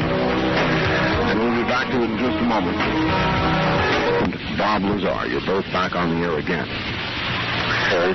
Well, this is all flooring me a bit, but it's fun. I'd like to say it's really a privilege to be on with Bob. He is my friend, but he just never goes on any of these interviews, and it's just really nice to have him on for once. He doesn't back me up on everything, but he does back me up on the stuff that he saw. Well, let's try a question on you here. That's a very nice compliment for Bob. If Bob Lazar did get the equipment or the technology and ever did build a time machine, would you sit in it while he pulled the switch? You would? I think he would, Bob. It's strange. I get a lot of letters from people, and there have been quite a few people that really think that I have a time machine. And I would really like to know how this got started. I mean, there were people with honest requests wanting to know how much that I would charge them. They need to go back to the 50s to rescue their brother from being killed or something like that. And, I really have to make it clear. I really don't have a time machine, and I don't possess the technology to make one either. Right. Well, please don't write to me asking that. Well, there is this, though, Bob. If you had built a time machine using some of that technology, would you be likely to admit it?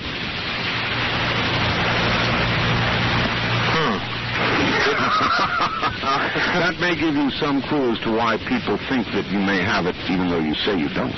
Yeah, well, I'd like to just... You're all taken, I guess. I would like to take just a couple of calls just for the fun of it, and let's see if anybody has any questions. Listen, before we do, can I just tell the folks how to get a hold of this tape that Bob put out, because he won't advertise himself, but I think it's important. But if you do want to know about this technology and what Bob saw up at the test site, he does have a videotape available, and you can write to Tri-Dot Corporation. That's T-R-I-D-O-T, Tri-Dot Corporation, 1324 Southeastern. And that's in Las Vegas, and it's Las Vegas 89104. And the price is $29.95 plus $3 shipping and handling. And if you want to know about this stuff, you just can't make a better investment. I know Bob doesn't advertise this very much, but I think it's really important. Well, there's going to be another one, too, isn't there, Bob? It's kind of in the works, but that tape was a lot of people that viewed the first tape, it's a technical tape, but it's made for the layman to understand all the technology and how it works. And there's just been a request for a tape that goes heavy into the physics. A lot of technical people, scientists and that sort of thing, want all the specifics exactly, formulas and things along those lines, and that's what the second tape will probably cover. I'm not really sure about that yet. Nothing's been done with it, and what kind of technology would that give away?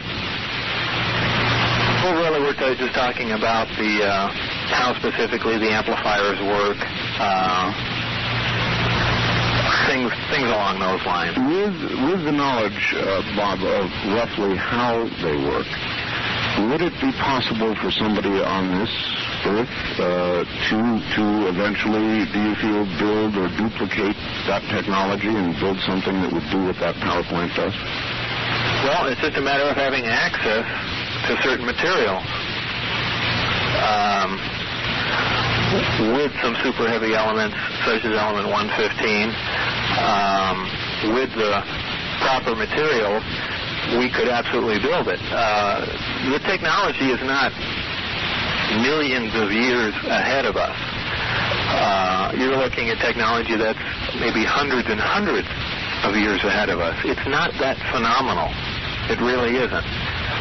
A lot of people, you're looking at technology that's maybe hundreds and hundreds of years ahead of us. It's not that phenomenal. It really isn't. A lot of people, talk about it being even billions of years, and it really isn't. This technology is not that far-fetched once you get your hands around it. So it is quite feasible that we could eventually duplicate these systems, but not with materials that we have readily available right now. There'd have to be another source for these materials. Coming in, I asked this of John earlier, and it's a bit of an incomplete answer that came up with a good answer nevertheless. I heard an astrologer who said that the sun, over the last 2 months, Bob, has lost roughly 1/10 of 1% of its output. Now, while I guess the output of the sun, which is a nuclear dynamo, does vacillate a little bit, this seemed to that person somewhat worrisome. Any comments on this? I wouldn't be really concerned. I mean, the sun has a tremendous hydrogen supply, which is being, fusion reaction is being converted to helium, and you don't really have to be concerned about anything running out for probably about 5 billion years, and then at that point, there'll be some pretty dramatic changes. There's no real problem that could develop in it causing enough of a drop to affect us ecologically. As a matter of fact, when the sun begins to run out of fuel, it's going to swell. So it's not going to burn out like a candle. All right, indulge just a couple calls here. We are a talk show. Wildcard line 3, you're on the coast-to-coast end with Art Bell, John Wayne, and Bob Lazar.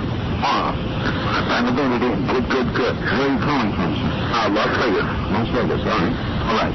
What I wanted to ask about the saucers and the alien technology was they must operate off of some type of communication frequency. Is it any way possible to put together some sort of a transmitter so that one could start putting out a signal to them? All right, it's a good question. Bob, any insights into whatever communications capabilities they have? Well, what bothers me with the communication, and of course there must be some in the craft, is that because of the gravitational field, everything is going to be distorted around the craft, whether it's radio waves, whether it's light waves. And in fact, someone had asked earlier how craft, I think they have how craft seemingly disappears or underneath it. Well, this again is characteristic of a gravity amplifier, that it actually pulls light around it. For instance, I even mentioned in my tape that there are stars that are behind the sun, where the sun actually blocks our view, and we can see those stars. The reason why is the sun has a tremendous amount of gravity, pulls the light from the star up and around the sun so we can see it. In these disks, when they're operating, if they're in something called an Omicron configuration, if you're standing underneath the disk, you can't see it. You can only see the sky above it by the way light is bent around the craft. Now, the way I understand this to envelop the craft, I can't see how radio waves can get into the craft. And that's something that's puzzled me for a while. So there must be some other form of communication. Would the gravity amplifiers themselves possibly provide the key to the kind of communication they use? In other words, something propelled or moved through time or space or both with the same technology. In other words, each new technology, lasers, for example, can be modulated, and you can use light to pass voice. And so I wonder if their technology might have in it a key to their communications. It's quite possible. Quite possible there is something called, along the lines of a gravity phone, something that John and I have spoke about in depth. That it essentially is a gravity amplifier with a modulated output, and it is received. Again, this is just an educated guess, but it's certainly possible. But as far as it being a frequency you can tune in or transmit, I haven't seen anything along those lines that the crafts would receive. So then the communications might be every bit as advanced or different, would be a better way to put it, than anything we're familiar with traditional RF frequencies. Probably, because they're traveling such tremendous distances, the craft would get there years before their transmission did. So they can't use regular radio transmission. They have to use something that actually bends time and space. Yeah, one would think that any insight into that at all might give one the ability eventually then to communicate, if not travel to these creatures, that communicate with their point of origin. Right, I agree. Wildcard Line 2, you're on the air, Coast to Coast AM with the group. Hello, are you there? Yeah. Yes, sir. Turn the radio off, number one. Okay. I've been trying to get through you for a long time. Where are you calling from? I'm calling in from Las Vegas. All right. Go ahead. The first question is, this is directed to John Lear. Do the aliens have philosophy about their own creator or creation? Number two, the supercluster that is to be built in Texas, is that going to give any clue to their technological advances? All right, well, there's a question for each one of us. Really, to philosophy, and I'd like to hear Bob's answer on the supercluster. I've heard many people say, they're building that to make 115, and I never asked Bob about it. Element 115. Bob, what can you tell us about the super collider? Well, to be honest with you, I don't know a whole lot about the super collider. I do know the basic plan and what they're attempting to do. Is it going to be used to make 115? No. Again, this. If you're going to assemble an incredibly heavy element like that, other elements that we've synthesized up to 109, and that hasn't been really documented, but these have been put in accelerators for an incredibly long time at a tremendous cost of electrical power. And, we essentially have a yield of 1 or 2 atoms of the substance. If you're talking about something much higher than that, like an element 115, it's just inconceivable. You'd have to have this tremendous thing running at full power for decades to wind up with several atoms of a substance, if it can be done. And that's why I've always contended that element 115 has got to, it must have been naturally created. All right. I'm right on top of another break, and gee whiz, there's just not enough time to say goodbye, so I get to have to stand by. Both of you. That's known as the tricks of the trade. You're listening to the CBC BRN Network. Right back. Area 51. And Bob Lazar and John Lear. They're my guests. I'm Mark Shaw. We're going back now to the phone. And you're both back on the air again. Yeah, I don't know how you did it. Again, it's an honor for me to be on the same program with Bob. I know that both couldn't do an interview with him. I don't know how you did it. It really is. Well, it is indeed an honor to have you Bob. Thank you. If I might, let's expose you both to some more people. Wildcard Line 3, you're on the air, Coast to Coast AM with the group. Good morning. Oh, yes. I'm really on it. This is my second time. I called earlier on the first-time caller line. You couldn't remember my third question, which had to do with Atlantis. Oh, thank you. Yes, thank you. And thank you for the call back. John, that's right. Atlantis, yes, they probably, based in fact on a lot of mythology. The one thing that I can't find any information on is where did the myth of the dragon come from? Was there really something? I mean, usually there's a basis in fact of most mythology. Something happened to make that, but I've always wondered where the dragon came from. All right, well, at least you addressed it. Thank you. Good morning. You're on the air, Coast to Coast AM with the group here. Hi, I was on Richmond area. Where are you calling from? Arizona. Arizona, all right. Yeah, I wanted to know before I was picking up off a kid on before you're about ready to go out. But I want to know where I can get the tapes from. Copies of them. All right. I'm sure that'll please them. John, why don't you go ahead and give out the address for the Tri-Dot Corporation, TRIDOT Corporation, and it's 1324. That's 1324 South Eastern. And it's Las Vegas, Nevada. And it's Las Vegas, Nevada. 89104. 89104. And it's $29.95 plus $3 shipping and handling. And you'll really enjoy it. All right. Bob, a question for you. Has anybody who's heard these stories or any of the publications or any official government agency subjected you to any sort of truth-telling trauma, injections, machines hooked up to you, anything to try and verify what you said? Well, when I first mentioned it to the television network up here, I voluntarily took my detector test, but I never took any truth serum, and no one else has come after me or forced me to do anything. Our local news anchor, Charlotte, I guess went along with you and went along with you, looked at and investigated. What was his personal determination after he finished looking into this and did his show? Do you know? George Knapp, you mean? That's right. I'd like to answer that question. He was such a firm believer that he mainly discredited himself on a news show by when one of the girls said, well, George, what do you think? And instead of the stock newsman's answer of saying, well, I think this deserves more investigation, he said, I believe it. And he was called to task by his boss for saying that. So, did he see anything that we didn't see?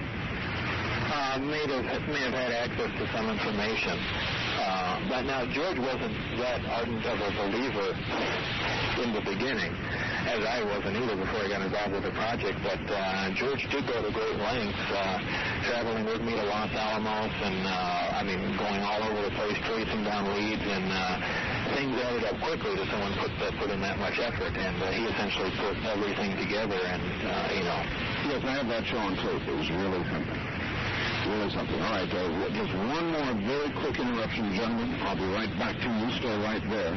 My guests are John Lear and Bob Lazar, and if you've been with us and you well understand the nature of the discussion, if not, then stay tuned. If you want to on the CBP and BLM radio networks, let me take care of some real quick here, and we'll file back in with full sales. Back. Is there anything, Bob, that since you don't make public appearances and you don't go on talk shows, is there anything that you've been wanting to say to the public and haven't had a chance to for a while now? No, nothing that comes to mind for the moment. All right, let's take a couple of more calls. Good morning, Wildcard Line 3, you're on the air, Coast to Coast AM with the group here. Yeah, I'd like to direct my question to John Lear. But any of this has to do with the English wheat fields where they make those designs, and which aliens changed those 64 different modifications? Was it the Grays? All right, thank you, sir. The crop circles first. Obviously, it has something to do with the crop circles, but I don't know what, and I don't interest myself much with that phenomenon. It's pretty weird, and I read the magazines and stuff and look at it, but I don't know anything about it. Well, I'm interested in directing a little of that to Bob. Bob, since you're a physicist, these damn crop circles, they really are all over the world. They're in Australia. They're in too many places for two guys in a board and a chain, you know? What could they be? I don't know. Certainly, it can be, it's possible I'm sure there are other explanations. It could certainly be the footprint of one of the crafts. The craft can certainly be at altitude and compress a wheat field down like that. That's not a problem. As far as what else it could possibly be, some other prosaic explanation, I really don't know. And John, I think there was more of a question for you. You said what group was it that did the genetic alterations? I'd like Bob to answer that because he's the one that read the document, and I just quote from what he said. All right. That was supposedly what people call the Grays, the rays from Zeta Reticuli. Okay. Let's just keep moving here. Good morning. You're on the air, Coast to Coast AM with Art Bell, John Lear, and Bob Lazar. Yes, this question's for Bob Lazar. I was reading an article in the Los Angeles Times from November, and it was regarding a experiment going on approximately 2 miles inside Mount Andreyki in southern Russia with Vladimir Garvin regarding the neutrino. Are you familiar with that at all? I'm familiar with the neutrino, but not the experiment they're conducting. Oh, really? Well, I suggest that you get that article. It was in the Los Angeles Times, and it's very enlightening. I was curious if you were able to make any connection between the neutrino and the Gilliam experiment, being done by what's called SAGE, S-A-G-E. What specifically were the Russians doing? Well, it's a combination Soviet and U.S. experiment. I was hoping you could answer the question, but I think they're looking for subatomic matter. All right. Like quarks and things of that sort? Yes. All right, thank you. Is that the purpose of one of the purposes of the accelerator in Texas for building? Well, that's certainly one of them. It's kind of useful, too. There are a lot of things you can do with an accelerator on the subatomic level, but certainly one of them is the building blocks, what actually compromises protons and neutrons, and looking at the different flavors, as they say, of quarks and other subatomic particles that only exist in areas of extreme energy and only come into only were in existence at the very creation of the universe. So in exploring the subatomic world, you're kind of looking back in time. Bob, again, I'm not a physicist, but I heard also from this astronomer, perhaps a person directed on earlier, that we are from time to time able to detect neutrinos from the sun here on Earth. Is that correct? Well, first of all, our neutrino detectors aren't really worth very much.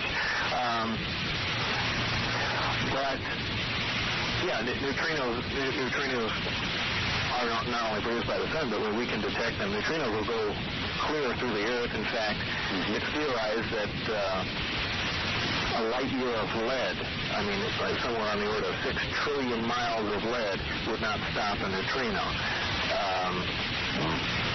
That's why I was interested to see what experiments the Russians were doing with neutrinos, since it'd be very hard to interact them with any matter. Well, the further comment was there was worry that they have not been detecting as many neutrinos as they once did, and this was some sort of source of worry. Well, neutrinos really don't do anything.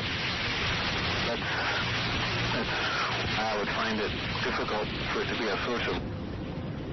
what happens when you collide with a black hole. That's the only problem. As far as the antimatter explanation,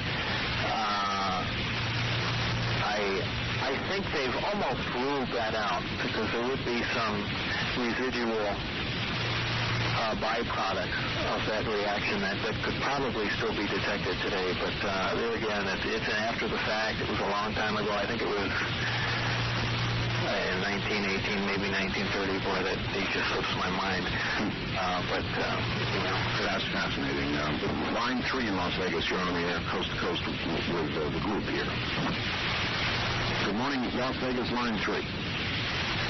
I guess not, gentlemen. Las Vegas, line 1, you're on the air. My question is directed to Mr. Lear, and it has to do with the way the aliens communicate. I had an experience many years ago where I received a message. It was a wordless knowing. You had William Masters as a guest, and I heard him speak of that. The only way I can describe it is the wordless knowing. A wordless knowing might be described as intuition. Well, I always thought it was a message from either the Creator or the Savior or a guardian angel. However, just listening to this program tonight, I think possibly it could be an alien because they communicate telepathically. And that's, I think, what this was. And by the way, it was a kind and helpful knowledge. I was following it. Line 2, you're on the air coast to coast AM with the group. Hello, Art, California. Yes. Good morning, Mr. Lear and Dr. Lazar. How are you doing? Hi. I have doctor, by the way. Well. Degrees to me mean doctors unless you have a temperature. I see. My first question is for Mr. Lear. I'd like where I could get information on that hands-off law regarding intact UFOs, fragments, and the occupants. Well, I'm glad you asked that because I just pulled that out, thinking that somebody would call. And it is 14 CFR 1211 of the Code of Federal Regulations. Okay. And what it says is, anyone who sees and approaches a UFO and is able to touch the object may be liable for $5,000 fine and or a year in prison if he or she does not submit to detention. Wait a minute. Have you been fined, Bob? No, I've never heard of this before. What are you reading this from, John? From the Code of Federal Regulations, 14 CFR 1211. It has to do with touching UFOs. And it says what if you have touched the UFO? Yeah. Anybody who sees or approaches a UFO or touches the object may be liable for a $5,000 fine and or a year in prison if he or she does not submit to detention. See, Bob, just I submitted to detention. I was going to say just one more insult. I have a couple of questions for Mr. Lazar. Very quickly. Do you think the recent advances in ceramic metal technology will be used in the Buffalo Ramjet project? And the last question is, are biometals being developed for use in data storage and retrieval as well as espionage? All right, thank you. Can you handle that, Bob? Well, as far as what biometals are being used for, I don't know. I know very little about them. What was the first question? Well, I couldn't possibly regurgitate that. You should answer that one first because I knew the answer to that one. Oh, you had that one. Hold on. All right, think about it. Listen, folks, Bob, I'm only going to request that I have you for about 7 more minutes, if I can have you that long. And then we'll do the last hour with John. Bob, it's been such an honor. Both of you stand by for a second. And we'll do that, and we'll do this. Night time from Las Vegas. I'm Art Bell with John Lear, Bob Lazar.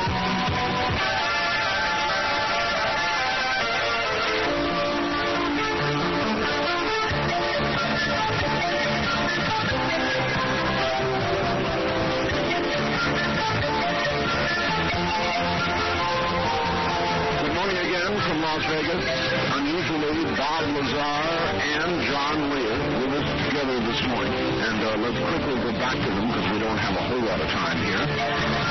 Gentlemen, you're back on the air again, and I'll give you a final moment. I just want to get one more call in here, and I'll give you a final moment to get plugged in for where to get that tape in a moment.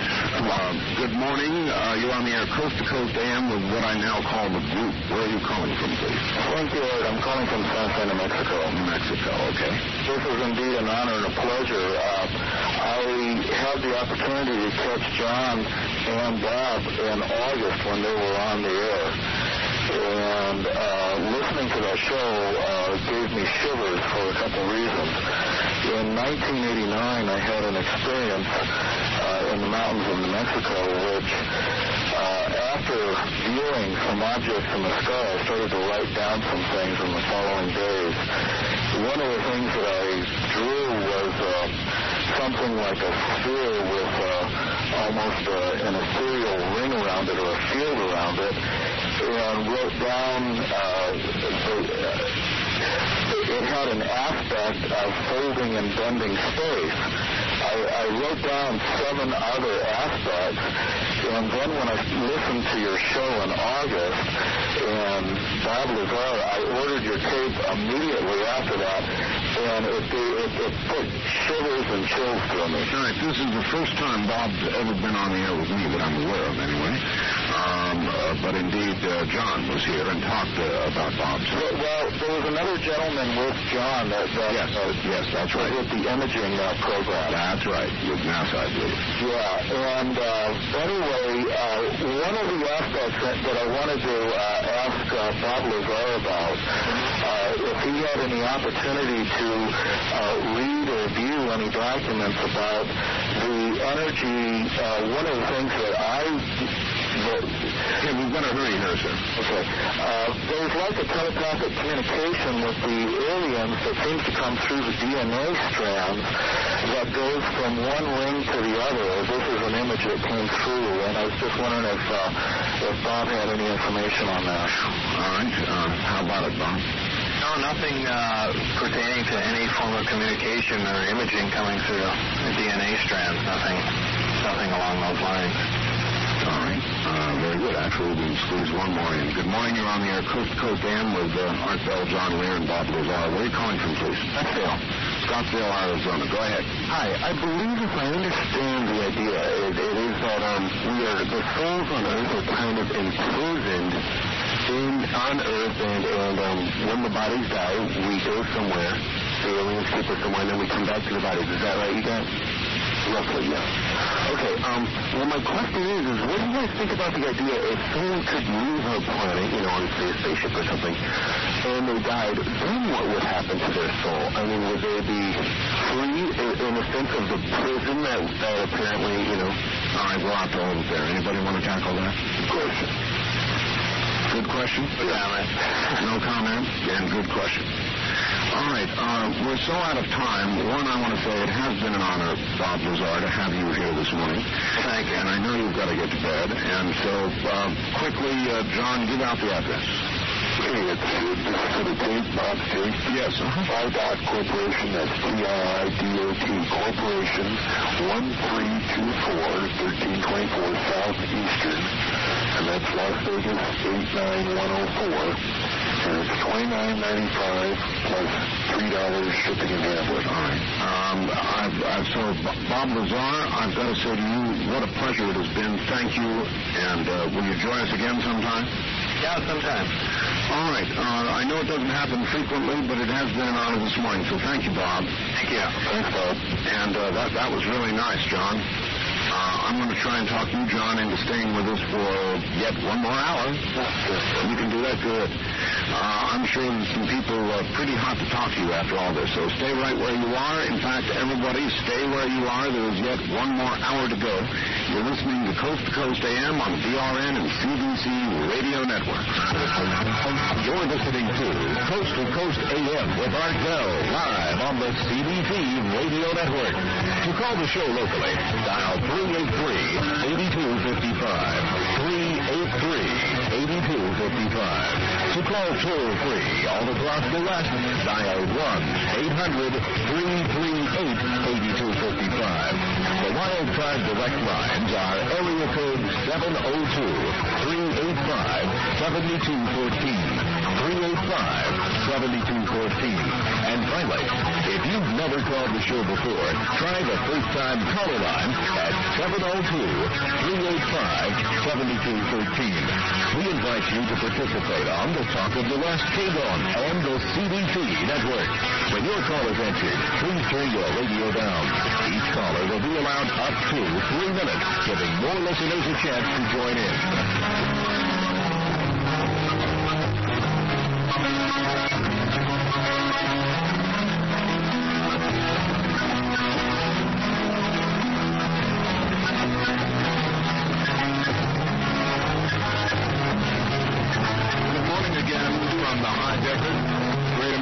Southwest Las Vegas, studios of KBWN Radio. Our flagship station, I'm Art Bell. This has been all you've asked for and more. Bob Lazar has been with us for the last 2 hours. It's been fascinating. John Lee is still with us now, and we'll get back to him in just a moment. Let me just take a moment out to remind you the watchers are here. They're available. There are 2 of them.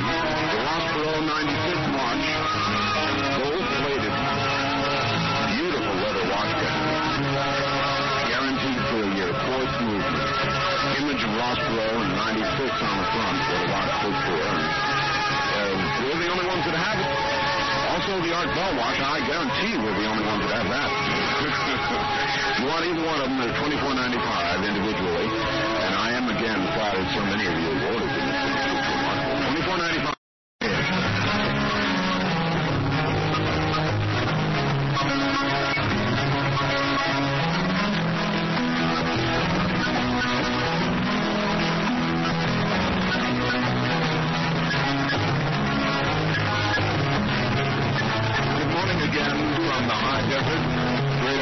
Southwest Las Vegas, studios of KBWN Radio.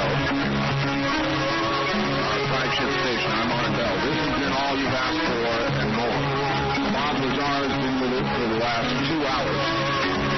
It's been fascinating. John Lee is still with us now, and we'll get back to him in just a moment. Let me just take a moment out to remind you the watches are here. They're available.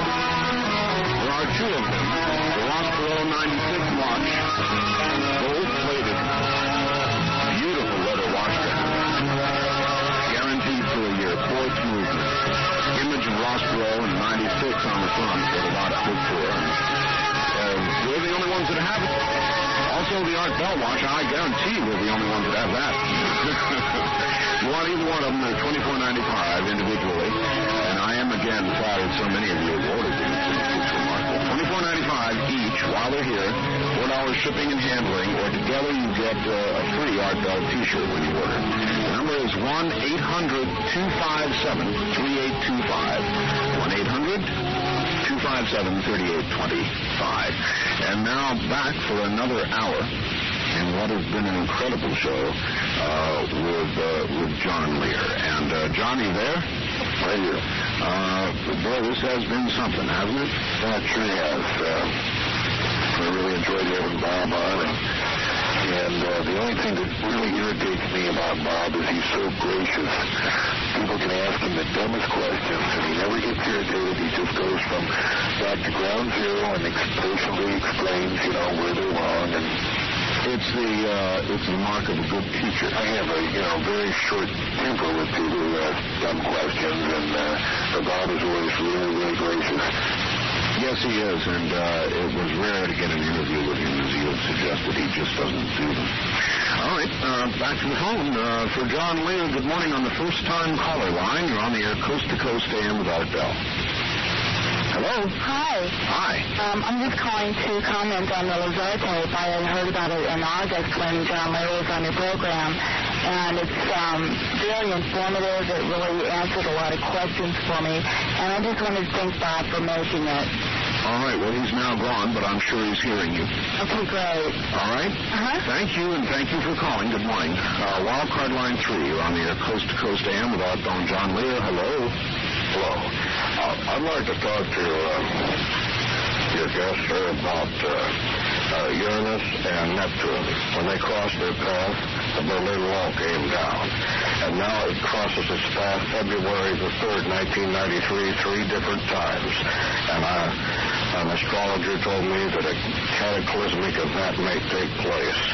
I would invite you to check your astrological signs and check this out. All right, thank you. And John, what about astrology? It's worthy of comment, I suppose. I have a friend who is a very knowledgeable scientist that works for a major corporation who really believes that there is something to astrology. And he has a book that he's trying to publish now, which says why he believes that. And who knows, maybe there is. Maybe there is something to it. And one other question, John, keying on what he said, regarding the possibility of a cataclysmic event in our near or foreseeable future, any reason to believe that something's coming? I've already proved myself a terrible prophet, so I'll just stick to research. Morning on the first-time caller line. You're on the air coast to coast AM with Outbound John Lear. Good morning. Good morning. Where are you calling from? From Las Vegas. All right. Incredibly interesting show tonight. Thank you, and as well as Mr. Lear and Mr. Lazar. The question I had, and this might have, I hope somebody can answer it.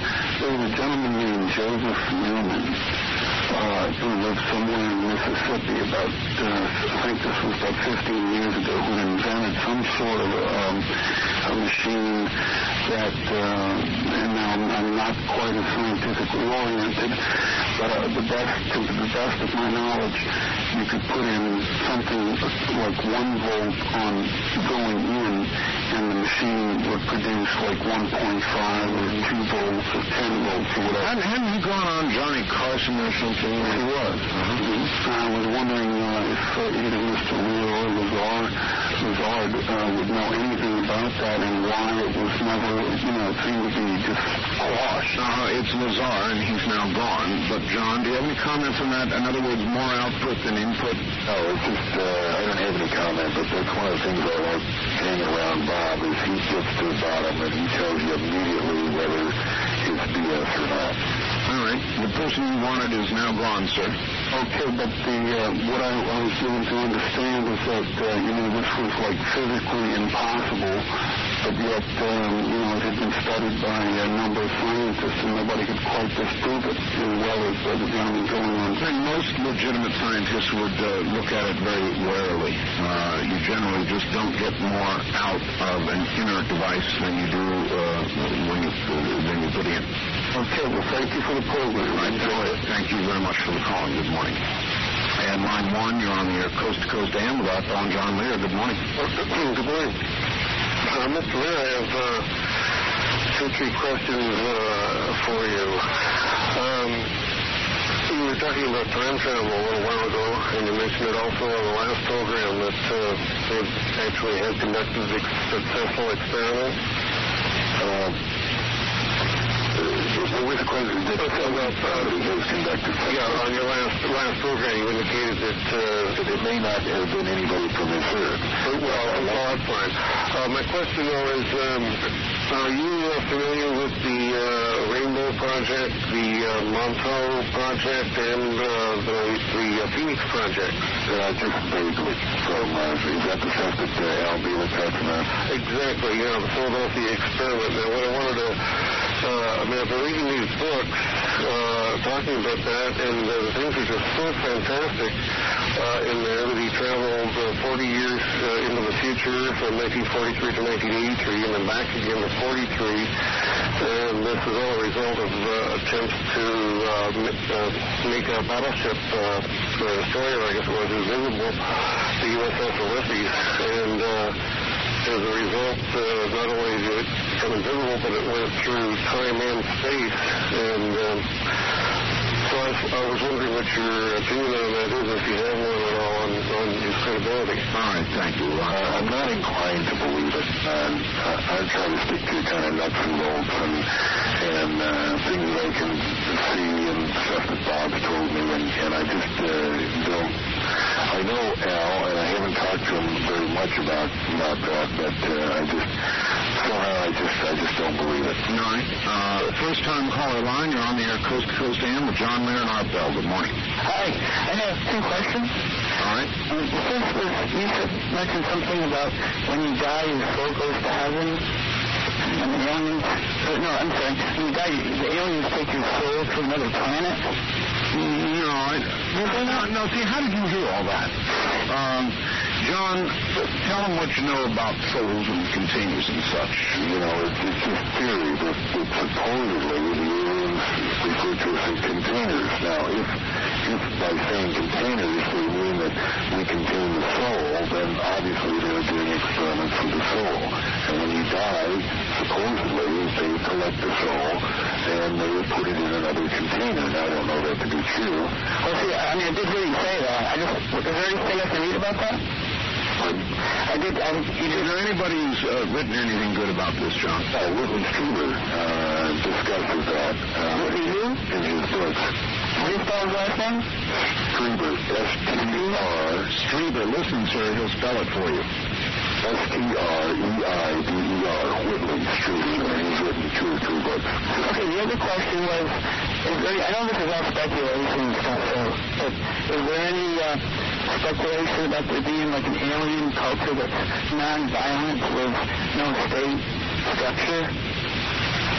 I don't know anything about that. You never heard anybody talk about that? Right, nor have I. Is that it, sir? Yeah, thanks. All right, thank you. John, you just have to wonder where some of this stuff comes from. Yeah. All right, let me see here. Wildcard line 3, you're on the air, Coast to Coast AM with our...